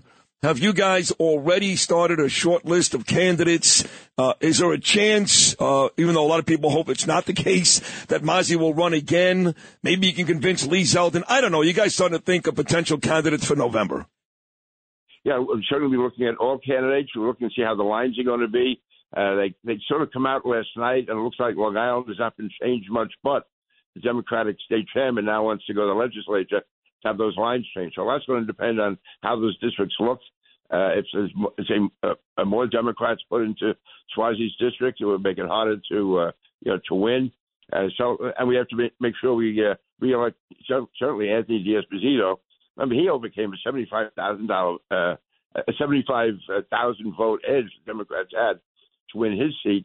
So no, we've been looking at, but we did this somehow this idea that Cairo impose a candidate. We went to Queens. Give us anyone you have. If Vicky wanted to run, I'm sure she would have been strongly considered. My God, she wins big in the Democratic district. As far as the other candidates, we had 22 people come in, all be interviewed. This was no boss-made decision. And Mozzie was the best candidate we had. I think if more people on the Republican side had gotten behind her and not be taking shots at her, saying because she wasn't a registered Republican, therefore they were going to somehow sit it out, they should have been praising the fact. Yeah. This shows how an open, the Big Tent Republicans have, they were able to get a Democrat to come over, and she ran twice as Republican and won. So, again, Cairo will look, I will look, all of us will look. It's an open, we have a very, despite what people think, a very open process in Nassau County. Cairo is a strong, tough leader, but they also go through all of the possible candidates. We want to win, and that's why we won everything. We have won every countywide race. Every town and city in Nassau County is now under Republican rule. That was not the case. We took back 4 state Senate seats. Nobody works harder or is more dedicated than Joe Cairo. If other people, and not Vicky, but I'm just saying, if somewhere the ball was dropped outside of Nassau County, you can't blame Joe Cairo for that. If anything, we can blame Cairo for sending so much material into Queens that we could have used in Nassau. We were sending them thousands and thousands of pieces of campaign literature, of signs. And then we had to take 150 people of our people and send them into Queens the Saturday before the election. Yep. So in the final 30 seconds, this is personal for you because you guys made the decision. You can distance yourself and say, hey, I'm just part of a machine, a committee, but, your name is kind of attached to this. And, you were such an amazing politician. I know you're enjoying retirement. You're great on this show, great on John's show. You've got other jobs, making some money. But because your candidate, not just yours, but you guys lost, is there anything that's burning inside of you that says the only way I can make this right is if I come back and run in November? First of all, I've been spending more time in court than Donald Trump. My wife is suing me for divorce, and I've been. No, I actually, Rosemary, in her weaker moments, does say, "No, you should get back in there." No, I'm not running. It's time for a new generation. I will be doing all I can for the Republican Party. They will nominate you, Sid. They will have you run. No, thank you. Danielle would kill you. You know Danielle would kill you.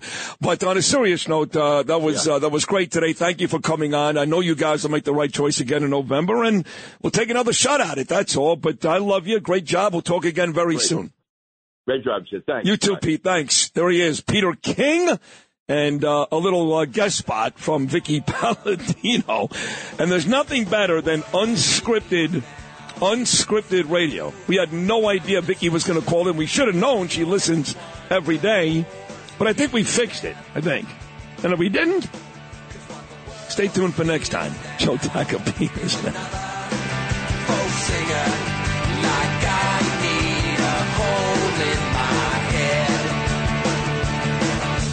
I don't know what the world may need, but a V8 engine's a good start for me.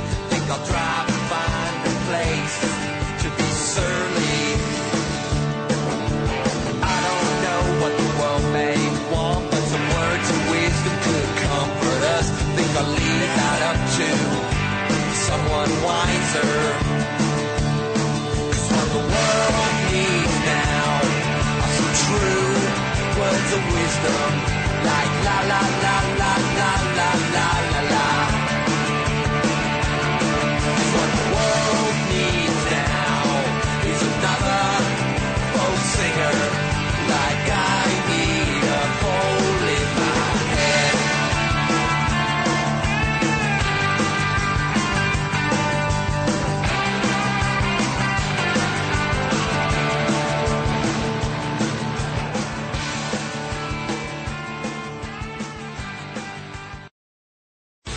This is Sid and Friends in the Morning. 77 WABC.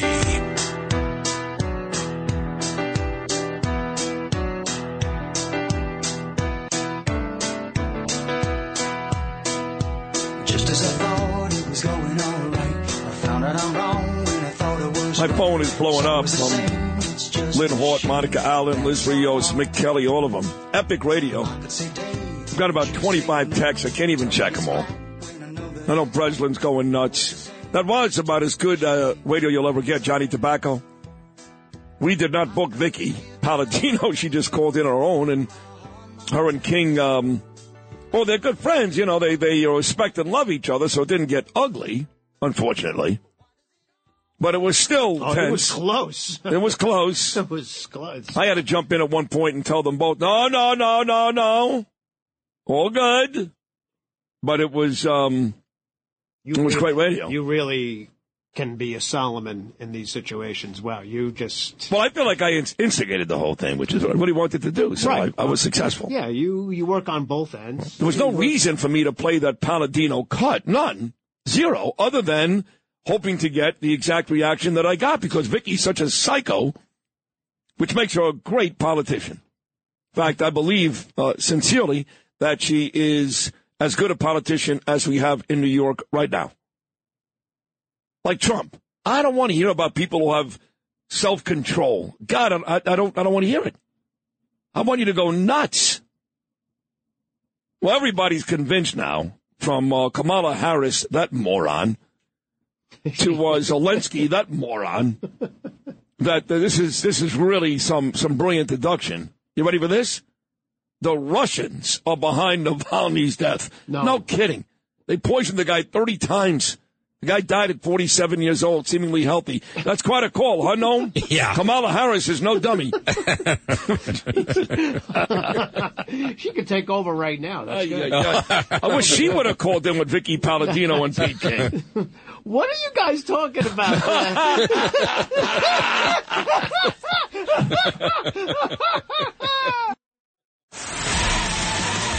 Sid and Friends in the Morning. 77 WABC.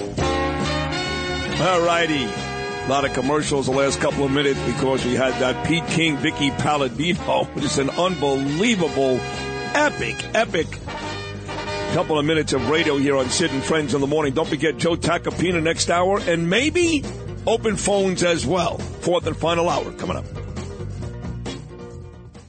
This is Sid and Friends in the morning. 77 WABC.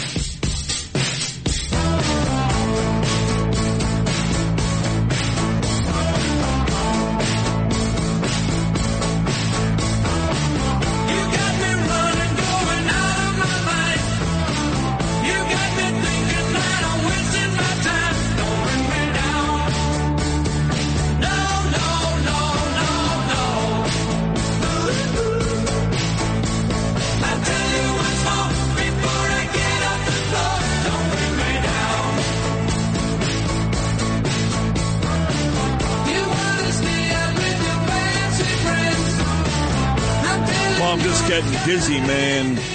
All the Trump stuff today. I mean, you got the judge in New York going to come down with a decision.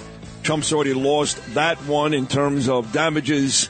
We know Letitia James, that racist douchebag, wants upwards of $400 million, and she wants Trump to lose his practice here in New York, which would be a real calamity. I mean, she's such a lowlife. But I don't know if they're going to get all that. I don't know. What do you think is going to happen here? Don't know. I don't have the legal mind to tell you what's going to happen, but either there's going to be some sort of fine, but we don't know. I don't know whether it'll be $370 million, which is what Letitia James is asking for. At the same time, the hearing on the misconduct allegations from this other moron, Wacky Willis, lying through her teeth. I mean, lying through her teeth all day yesterday. Horrendous Nathan Wade. Very entertaining television, riveting, mind you. But this is serious stuff. Yeah, seriously.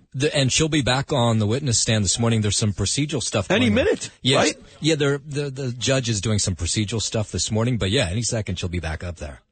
She's also grotesque. I mean, just a real douche. You hear her yesterday? She's like, don't you yell at me. And she's like, I don't need a man for my money. The only man that ever paid for anything for me was my daddy. I don't need no man. A man ain't no plan, is what she said, this dumb biatch. And then Red Fox came walking into the courtroom. Basically. Right? Yeah. I mean, you watch this stuff, and you just got to ask yourself, where have we gone in this country? I mean, it's, you hate to involve race in everything, but you can't watch a commercial anymore without, almost the whole commercial being black. You got all these people out there that Letitia James, Alvin Bragg, Wacky Willis, basically break the law every day. They're the most corrupt, disgusting racists on the earth. They're all black. You got all these athletes and ball players that, for the most part, have become detestable. I love sports. I watch everything. I love it. But you can't like these people. I mean, what the hell is going on here? On a serious note. Got another Jew beaten up in Brooklyn a couple of days ago, Noam. The guy was black. But, of course, no one else would have the balls to say this. But maybe no one else is dumb enough to say it. But I say it because I'm sick and tired of it. I'm sick and tired of running cover. And we made a lot of mistakes in this country's history. But we've done a complete 180. And we've gone from where it was not enough to where it's too much. Where hardworking white Jewish people like me are all of a sudden not worth all that much. You give me a gay black guy with 3 fingers and that guy, you got to pray to the altar. Give me a hardworking white Jew and that guy, he's no good. How does any of that make sense? Any of it. Every analyst on MSNBC and CNN seems to me to be, a guy on now, Eugene Robinson, this guy, Al Sharpton. You want to explain this to me, Noam, or you? I'll let Lou explain it to you. He's good at that kind of thing. Because you're scared to death. Because, again, I'm the only guy that says it. And, maybe someday somebody will get mad. I don't care. No, there's one thing after another has changed. Yeah. Everything has changed. And none of it's for the better. None of it is for none of it. How is it getting better? It's divisive. Everything's divisive. It's worse. I know that, but you can start with that. Well, I do start with that. I do start with that because Obama, black, was going to come save us. And blacks and whites were going to be kumbaya. It's all going to be great. Well, I guess he wasn't counting on Ferguson, Missouri, Freddie Gray in Baltimore, or Eric Garner on Staten Island. I have to keep reminding people that yell about Trump, all the horrible things they say about Trump. He's a racist. BLM was born under Obama. Obama was the guy who had the opportunity to put the fires out and made it worse. That kid, Michael Brown, was a scumbag. He tried to grab Darren Wilson's gun in Missouri. And they made this kid out to be a victim. In fact, Hillary Clinton, at her convention, had the mother up on stage. Like this kid was some type of martyr. He was a lowlife. Just like, what's his name was? George Floyd, another lowlife, black. But no, there are statues. We're going to take down Thomas Jefferson and George Washington, but build statues for George Floyd, who got arrested 9 times and put a gun in a pregnant woman's stomach. So was anybody else besides Sid Rosenberg going to have the balls to say something? Anybody else? I don't care about Media Matters. I don't care about Al Sharpton. I don't care about BLM. They can all blow me, every one of them. Is anybody else going to have the balls? Where people like Wacky Willis tell her to shut up. I don't care if she's black, if she's a woman, if she's in a wheelchair. I don't care.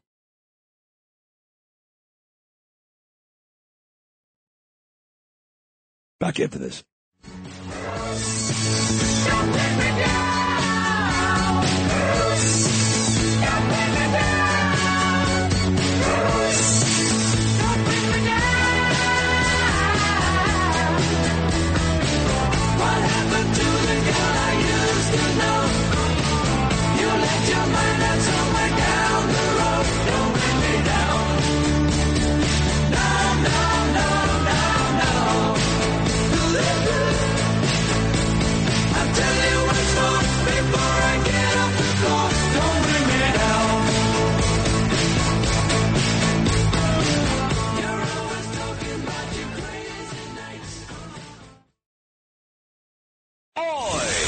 This is Sid and Friends in the Morning. 77 WABC. A phone blowing up. People, thank you, Sid, once again for saying all the things that we think. That's what I do. And my wife, as you know, the beautiful Danielle, is biracial, so I can say whatever I want because I have ownership. It's kind of like Chris Rock, you know. So I can say whatever I want about the blacks and the Jews. Okay. So I'm both. Whatever you want. That's it. All right. I'm not holding back. Okay. What's wrong with this country? You know, this Wacky Willis was so bad yesterday on the stand. So bad. So unlikable. So unbelievable, just a lying sack, that after hearing all morning long that she was going to go back on the stand today, now she's not going to be on the stand. Isn't that right, Noam? It looks that way, yeah. Why is that?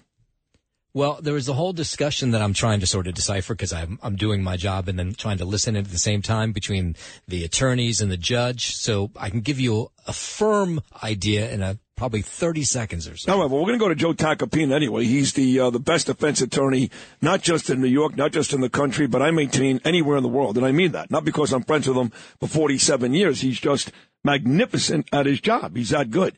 So here he is, my man, Joe Tacopina. I mean, she was awful yesterday. Again, Joe, unlikable, clearly lying, arrogant, nasty. Does any of that have anything to do with the decision, which I saw moments ago, that says she's probably not going to take the stand today? Look, you could not have a worse witness than Wacky Willis. Everything that you could do wrong to make yourself not likable to a fact finder? She did. Yelling at the lawyers. I mean, the judge at one point told the sitting district attorney, you better listen to the question. If it happens again, I'm going to strike your testimony. The judge said that to her. Unreal. So, I mean, the judge also was forced to take a 5-minute recess because she lost control. Yeah, it's and this is the person who is in charge of the prosecution of President Trump and 17 other people. I mean, or 18 other people. That's scary. Look, first of all, when you do something as stupid as she did, you don't get up on a witness stand and become arrogant. I mean, what she did puts in jeopardy the prosecution, and it could be considered a crime if it's perjury. And look, and when I say perjury, it's because there's a whole dispute over when this thing started, this relationship that caused this controversy. And, there's a lot of bad things that came out in that testimony yesterday. So, you said it moments ago. You said, look, man, she's in charge of this criminal case. And all I keep hearing is, well, if a lot of this stuff, if the judge deems it true, the sex, the money, the taking the money, all this, the worst that'll happen is she'll be disqualified. Whoever this moron is, Nathan Wade, he'll lose any credibility he's got left. But the case will move on. So I ask you, is there any chance that the case really does take a hit if they consider this lady to be as big a liar and as tragic as we saw yesterday? Look, it's going to take the case will take a quote unquote credibility hit, right? I mean, the focus is now not on the defendants, but on the prosecutor's conduct. But if you're asking, does it mean the case could possibly be thrown out? No, the case can't. I honestly don't even know if that's really what the motion is here. The motion by the defense is to disqualify the prosecutor. But this has nothing to do with the merits of the case, because don't forget, a grand jury has already voted on this. No, I understand that, but then again, you're the lawyer and you're the best in the world at it. So the lawyer knows he can't get the case thrown out. So isn't the lawyer going about this? In the thought is, hey, if I get this lady disqualified, that is going to help us. Even if they don't dismiss the case, right off the bat, the credibility of the prosecutor puts the case's decision at least in jeopardy. Yep, and that's exactly right. That's what I'm saying. It puts the credibility, the judgment of this prosecutor in jeopardy. And then if she's disqualified, that means a special prosecutor has to come in and take a look at everything de novo, done new, right? So maybe perhaps the thought is if she's gone, we can convince a prosecutor that's not motivated by politics or trying to put herself on the front page of every paper in the country. Maybe we can convince them to be rational and take a look at this case and dismiss it. I mean, that could be one of the hopes and ideas, but again, it's unlikely. Tell me about the New York case, Engeron. I guess they're going to make the decision today on exactly what the penalty is. Trump lost the case. No surprise there. We knew that. I know this Attorney General Letitia James, who I really dislike as much as I dislike Wacky Willis and Alvin Bragg and the rest of them. She's looking for $375 million and for Trump to lose his practicing license here in New York. Are either one of those realistic? What do you think is the likely penalty for Trump? Oh, I think both of those are very realistic. I think that's probably what's going to happen at this stage. Look, this judge hates Donald Trump. Okay, I mean, he's made it pretty clear. And so he's going to do whatever the AG wants him to do. But it doesn't mean it's going to stand up in court, because I think this case has a lot of issues from even the legal theory behind it. I think it has a lot of issues. So I'm not sure any of these. Well, let me ask you this. If this case has a lot of legal issues, and I agree with you, how did it get this far? Because this is the problem with state court. When you have a case like this going through the state court system, it got this far because Judge Engeron at this point gets to make all the decisions. So you can't disagree with a decision of the judge who had the case, and then run to the appellate court. They tried, and it was sent back. So it got this far because you have a judge who refused to listen to logic, reason, and facts. So this was a fait accompli. I mean, when I first looked at this case, it was a fait accompli because the fact finder is Judge Engeron. Judge Engeron's already said in court he doesn't like the defendant. So, I mean, there was nothing that was going to be won in this case at this level. Then tell me about the appeal. So let's say he comes back today and he does what Letitia James wants, $375 million, and we're revoking Donald Trump's license. Neither one of those go into effect right away till after the appeal. How does that work? That's right. There'll be a stay. Obviously, they'll file a notice of appeal, and no one's taking his money at this point until that's resolved, and there'll be no action. There'll be a stay on any action to ban him from the Trump organization from working in New York City. Or New York State for that matter. But that'll all be put on hold until there's a resolution on the appeal. That's why this case really right now is more about the splash than really having an effect on President Trump, his pocketbook or his campaign. I know, but when they appeal, and again, this is why this is such a great segment, because I think I'm coming to you from the majority of my audience, which is I'm a really smart guy. So is my audience, but we don't know all these specifics, and you're the best in the business. So I can't thank you enough for this. So this appeal that comes now, they're not appealing the verdict. In other words, it's not going to be like, no, Trump was innocent of everything. He's going to have to still, I guess, pay some fines. So is the appeal about lessening the blow? Yeah, look, they are eventually going to appeal the finding that fraud was committed before they even had a trial, right? that was a pretty unique move. But they are going to obviously appeal. Look, a reward of $370 million is not holding up. Okay, it's just not holding up. There were no damages in this case. Remember that. No one lost anything. So they're going to appeal both, I think, the underlying findings of fraud. Then they'll appeal this ridiculous part now, which is $370 million plus, no license in the state. So it's. I don't think that for sure is not going to stand up. I also think they have a real chance on this case because, again, there's no one that claimed to be hurt. This is a private transaction between two private companies, right? And everyone made money. Is this Blanche? Is this his case? No. That's Chris Kai's. Oh, right. That's right. Alina Habba. That's right. Alina Habba. I want to move to the document case because I had Judge Napolitano. He loves you. He was in studio. He's in every Friday now. He's in studio an hour before you. And I asked him the same thing, and that is, now that we know that Joe Biden took documents, and when he took those documents, he was vice president. What does that mean? That means that he did not have the power and or the authority to declassify them. So if he's got stuff on Ukraine, which he did, and other stuff on real national security issues, which the special counsel even said that these documents, even said when he called them senile, these documents present issues with national security. He's got all these in a garage, in a building, in a library.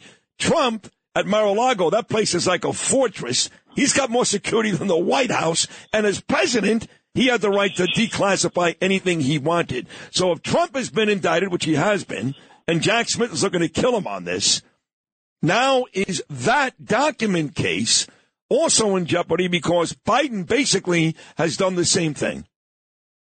No, legally speaking, of course not. There's no motion to be made for, I want my case dismissed because the current president, did the same thing and he didn't get charged.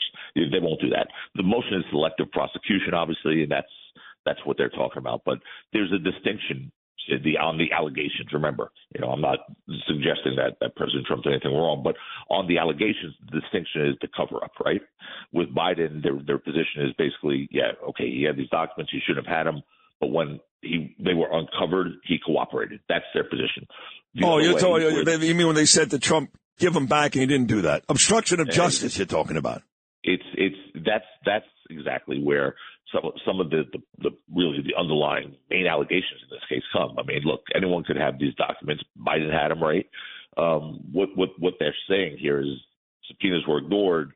There were attempts to destroy evidence. Things were hidden, and that's really going to be the crux, in my opinion, of their case down in Florida. I asked the judge, I guess about 3 months ago, Tack, the judge and Idala, those two specifically, they were like all freaked out. They thought that Georgia was a real possibility that he can go to jail. And we know that the minimum is 5 years. Okay. Unlike the money issue in New York. And they thought the document thing and they were like, wow, he can really go away. And I said to the judge this morning, I said, while all these things still remain somewhat serious, some more serious than others, do you still feel like the president may go away? And he wasn't nearly as effusive as he was with that opinion a couple of months ago. How do you feel about that? Yeah, I think I would agree with his. Well, look, I never thought he was going to go away, but I certainly could agree with the, pulling back on that sort of opinion, because it's clear now there's a lot of cases that are in flux, right? I mean, look, you have the Florida case, which is going to be well after the election, okay, the documents case. You have the Georgia case, which is in the state of obviously flux right now because of all that's going on there that has nothing to do with the case. That thing's not going to be, tried for a long, long time. You have the D.C. case that's on hold now because there's issues of, presidential immunity that are being decided by courts, higher courts. So, the only one they have left really is this, the New York case, and that's not a case that requires jail time, even upon conviction, which it shouldn't be. That's money. But it does require, I was told today, Joseph, that Trump has to be there.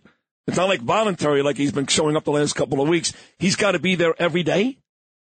It's a criminal case. It's yes, there's the defendant's appearance in a criminal case during trial is mandatory. It's not optional. I mean, they're the guest of honor. So he's got to be there every single day. So how many times a week, I mean, on a conservative side, how many times a week, how many weeks, how many months will Donald Trump have to be in a courtroom for this case? I'd say probably 6 weeks straight. Oh, my God. Every day. Every day. God. Yeah, and that's what Todd Blanche's one of his big, objections yesterday was it's right in the middle of primary season. This could be considered election interference. It's in the middle of primary season. But right, you're right. But here's what Trump is okay. Last I checked, he blew out Nikki Haley in the caucus in Iowa. He beat her by double digits in New Hampshire. She didn't even show up in the Nevada caucus. In her own home state of South Carolina next Tuesday, he's up by 36 points. And Super Tuesday, which is the same week, he starts the trial here in New York. In like 5 of those 7 states, he's up by 70 points. So the pressure of the primary, we thought last year, Joseph, that maybe Ron DeSantis would keep it close. Maybe Nikki Haley would keep it close. It's been over for months. So the pressure of the primary, that's gone. That's gone. And look, I'll be honest with you, he's done something that only he could do, which is make every court appearance, criminal, civil, whatever, a campaign stop. I mean, You're right. Every court appearance is like, people are like, he's going to be off the campaign. So what are you talking about? He's going to be nationally televised in every place in the country every day out of court saying what he thinks. Listen, I love Trump, so I never compare him to a guy like Manson because I love Trump. He knows that. Don and I become good friends. But when Manson was on trial, there was like thousands of people outside, even with OJ, you know what I'm saying? So Trump has become that guy, that rock star, sympathetic figure, and every time he's there, you're right. He actually goes up in the polls. And the beauty, too, Joe, what you just said, if those other 3 trials, some of those criminal trials, really don't go until after he's elected, can he just pardon himself or have these things thrown out all by himself? Yeah, on 2 of them he can, right? The 2 Which federal ones? cases, the federal cases, the Washington, D.C. federal case regarding January 6th. And the Florida, classified documents case. Those are both federal cases in which the president has, the reach, the jurisdiction, if you will, to just order investigations ended or cases dismissed. I mean, he'll order his Justice Department to do that. He could do that, or he could pardon himself if it got to that point. On the state cases, the president has no power to do anything. The only thing that'll happen is the Georgia case is going to have to be on hold for 4 years because will be sitting in office, and they're not going to try a case of a sitting president on something unrelated. So, look, this is working out for him. And look, 4 indictments, and if he manages to maneuver around all 4 and win the office, it's a Herculean task. Really, I mean, it's not like it'll be insane. Yeah. It'll be insane. But he is on the way to doing it. He really is, and there's no way anybody thought it was. I mean, let's be honest. We talked about this. If you add up all the indictments from John Gotti, Pablo Escobar, and Dillinger, John Dillinger, and Al Capone, you equal Donald Trump. Amazing. Amazing. I mean, I think he said a record 4 indictments in 1 year. Yeah. I don't know any. Is that even legal? It's sure, you could be indicted 100 times. As long as 100 different jurisdictions want to indict you. But, Hey, how does the business thing, and this is in your realm, maybe not, but I'll give you how I compare it to me. So when I got fired from WFAN back in 2005, I was living in this beautiful house, Joseph, in Tenafly, New Jersey. I loved it there. Oh, yeah. In fact, we painted the ceiling blue for Ava with the clouds. And so long story short, I lost my job. I wasn't allowed to work for like 9 months because of my stupid contract. And I lost my house. So the bank took it, gave it to a very nice Korean couple, and I haven't been back since. If Trump loses this appeal with the New York case, 400 Wall Street, Trump Tower, what happens? Who takes it? The bank takes it? The state takes it? What happens? Is going to have to go into a receivership.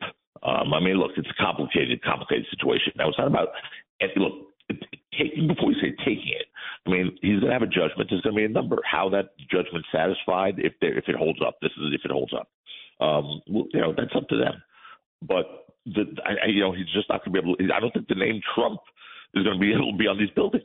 That's you have to take it down, right? You have to take it down. Yes. Yeah. So it's to me, it's unfathomable. I don't think that's going to happen again because there's no one who made a complaint here. Look, this is not a case where people are saying, look, he lied to me, he defrauded me, I lost all this money. No, the bank was saying, please, thank you, take our money because they made so much money here. So it's absurd that we're even having this discussion. And at the end of the day, I don't think anyone's losing, and the Trump side is losing sleep over this case because they know this is not even close. No matter what happens today, it's not even close to the last stop. Got it. Hey, man, you were my phone is blowing up. They're like, oh, this is so great. Thank Tacopina. Thank them. Because a lot of this stuff we see every second of every day, but it really gets confusing. There's like 9 different things going on at once, and you just did an amazing job of breaking it all down. That's why you're the best attorney in the world, and I love you so much. Thank you, Joseph. All right, brother. Love you too. That's a heck of a spot right there. My man, Joseph Tacopina. That's as good as it gets. We'll take a short break. We'll get some traffic now from Joe Nolan. We'll come back in just a couple of minutes. All right. Come on, baby. Come on, no. Come on.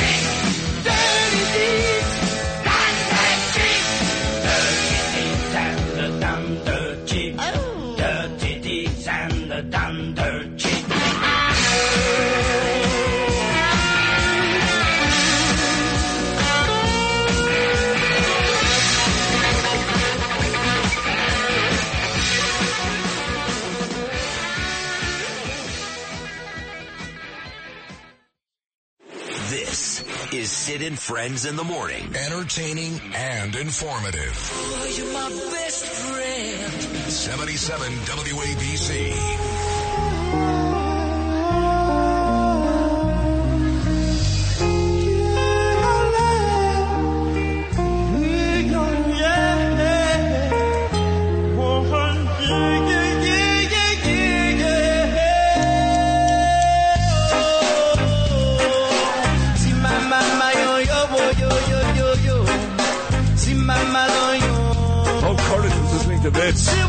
This is a great Jewish rapper. Now, he doesn't say in this song, like the one we played earlier, that he wishes Dua Lipa, Mia Khalifa, and Hadid were dead.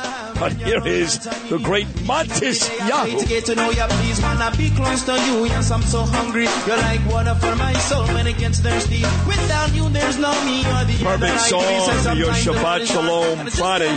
You know, I just realized that I'm actually going to another Shabbos dinner tonight. I just realized it. You really? I'm so yeah. You need some scheduling issues. Help. You know where I'm going, actually?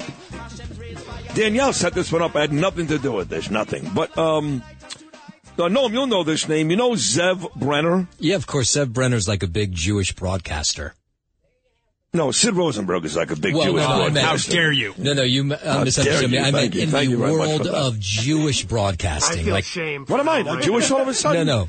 You mean Orthodox? Maybe Hasidic? Or... Like you do regular broadcasting. He's in this Jewish broadcasting world. Yeah. Okay. What do you mean by regular? Like, he's in the cool broadcast. I think I'm going to his house. Or somewhere. I don't know. He knows somebody or... Yeah, he's kind of a big deal, Zev Brenner. No. He's a big deal? Yeah. Really? Yeah, I mean, at least he So when once I was, walk in his house tonight, he's the star? No. I mean, you're confusing me. I just don't get it. Gabe Rosenberg will be the star when he goes to the house tonight. No, Sid wants to make sure he knows that when he walks in, everybody's going to flock to him. Right. I don't even want that. I'm tired. Okay. I really am tired. Sure. Zev's, I've been on that radio show with Zev. I had a call after Shabbos. It was like midnight on a Saturday night. But I've been to Dov Hikin's house for Shabbos dinner. I've been to the shul we belong to, the West End Temple in Neponset with the great Rebecca Epstein. She's been here for Shabbos dinner.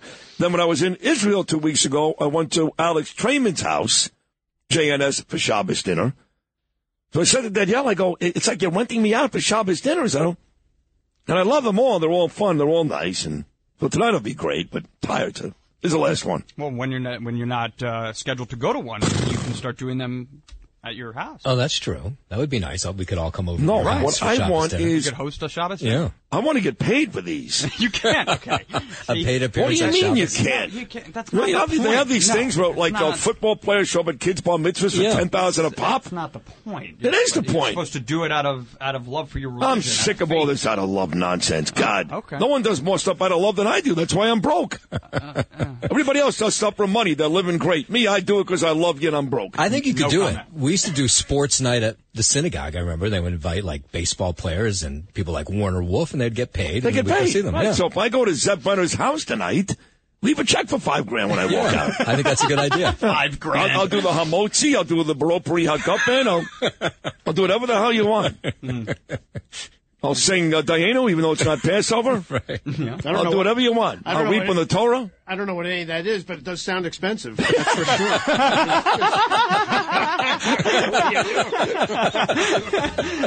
I didn't cheat. Giving myself to you now from the essence of my being, and I sing to my God. Songs of love and healing, I want Mashiach now. Time it starts revealing. What's this feeling? My love will leave a hole in the ceiling. Giving myself to you now from the essence of my being, and I sing to my God. Songs of love and healing, I want Mashiach now. Stripping away the layers and reveal your soul. You gotta give yourself up and then you become whole. You're a slave to yourself and them don't even know. Want to live the fast life, but your brain moves slow. If you're trying to stay high, you're bound to stay low. You want God, but you couldn't deflate your ego. You're already there, then there's nowhere to go. Your cup's already full, then it's bound to overflow. You're drowning in the waters and you can't stay afloat. Ask Hashem for mercy and I'll throw you a rope. Looking for help from God, you'll say he couldn't be found. Searching up to the sky, looking beneath the ground. Like a king without his crown, you keep falling down. And I really want to live, but can't get rid of your frown. You're trying to reach onto the heights and come down on the ground. Giving up your pride, then you heard a sound. Out of night comes day, out of day comes light. And I'll find to the one like sunlight in a ray. Make room for his love, hope fire gun blaze. Making room for his love and a fire gun blaze. What's this feeling? I love a rainbow hole in the ceiling. Give myself to you now from the essence of my being, and I sing to my God. Songs of love and healing, I want Mashiach now. Time it starts revealing. What's this feeling? My love will rip the skylight in the ceiling. Give myself to you from the essence of my being, and I'll sing to my God. Songs of love and healing. Yeah, yeah, yeah, yeah, yeah, yeah, yeah.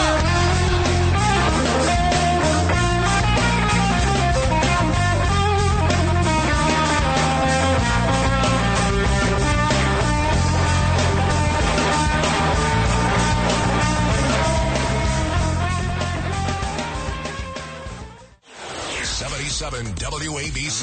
This is Sid and Friends in the Morning. No, I get by with a little help from my friends.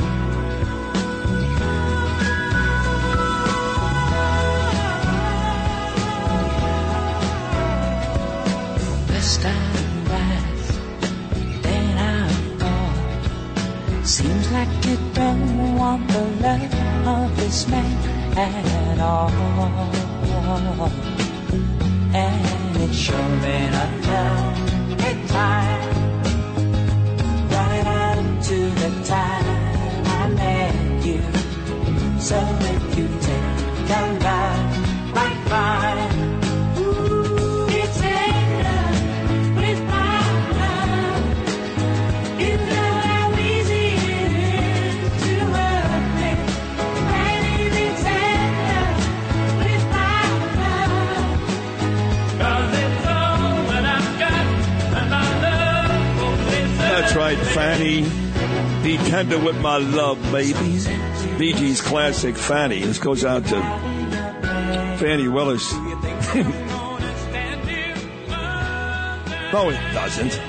I hate Fanny Willis. But I do love this song. She probably appreciates it. You think so? Yeah, she's in a tough spot. You know? Just got a text from Zeb Brenner. He said, feel free to invite anybody else from the show that wants to come. So, congratulations, Justin. You'll be... I'm busy. No, you'll be on Lido Beach tonight doing the brachas. Listen, I appreciate the invite. No. Now he's got plans. I am. I told him you were coming. Busy. Well, he's excited to have you. It literally takes longer to get out there than it does to get from here to Israel. That's actually true.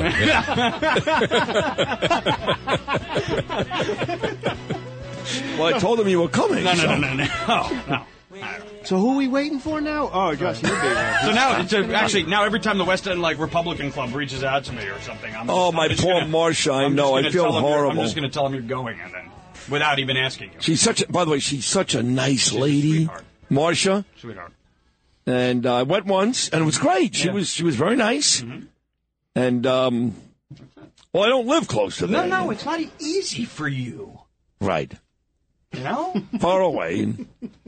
I mean, there's a real price to pay monetarily for. Well, they don't pay either. Well, see, they don't even pay for the car to get there. Well, that you should get paid for. Maybe they did. I don't remember, but I just don't care. Maybe they did. So, what are you doing this weekend, Josh? Anything fun? Yeah. Where's Shabbos? Yeah. What are you doing? What do you mean? I'm doing 28-year-old things. It's none of your business. Which means it can't be good. That's what you want to say. Yeah. I'm doing 28-year-old things. Well, what does that mean? Like wilding? What are you doing? So what I just did was I rewound the tape for me almost 30 years, which makes me want to kill myself. When I was 28, and I was in rehab and jail that year. Well, hopefully it doesn't get to that point. That was last weekend. Everybody's different. Everybody's 28 is different. Dustin saving his best sup for the final minute of the week. The hell was this the rest of the week? I'm going to do 28-year-old things. Yeah, that is fun. All right, we're done. Justin, have a good time, whatever that 28-year-old stuff is. I will. Lou, great job. Noam Layden. Hope you're at work next week. This is the best cast in the history of radio, folks.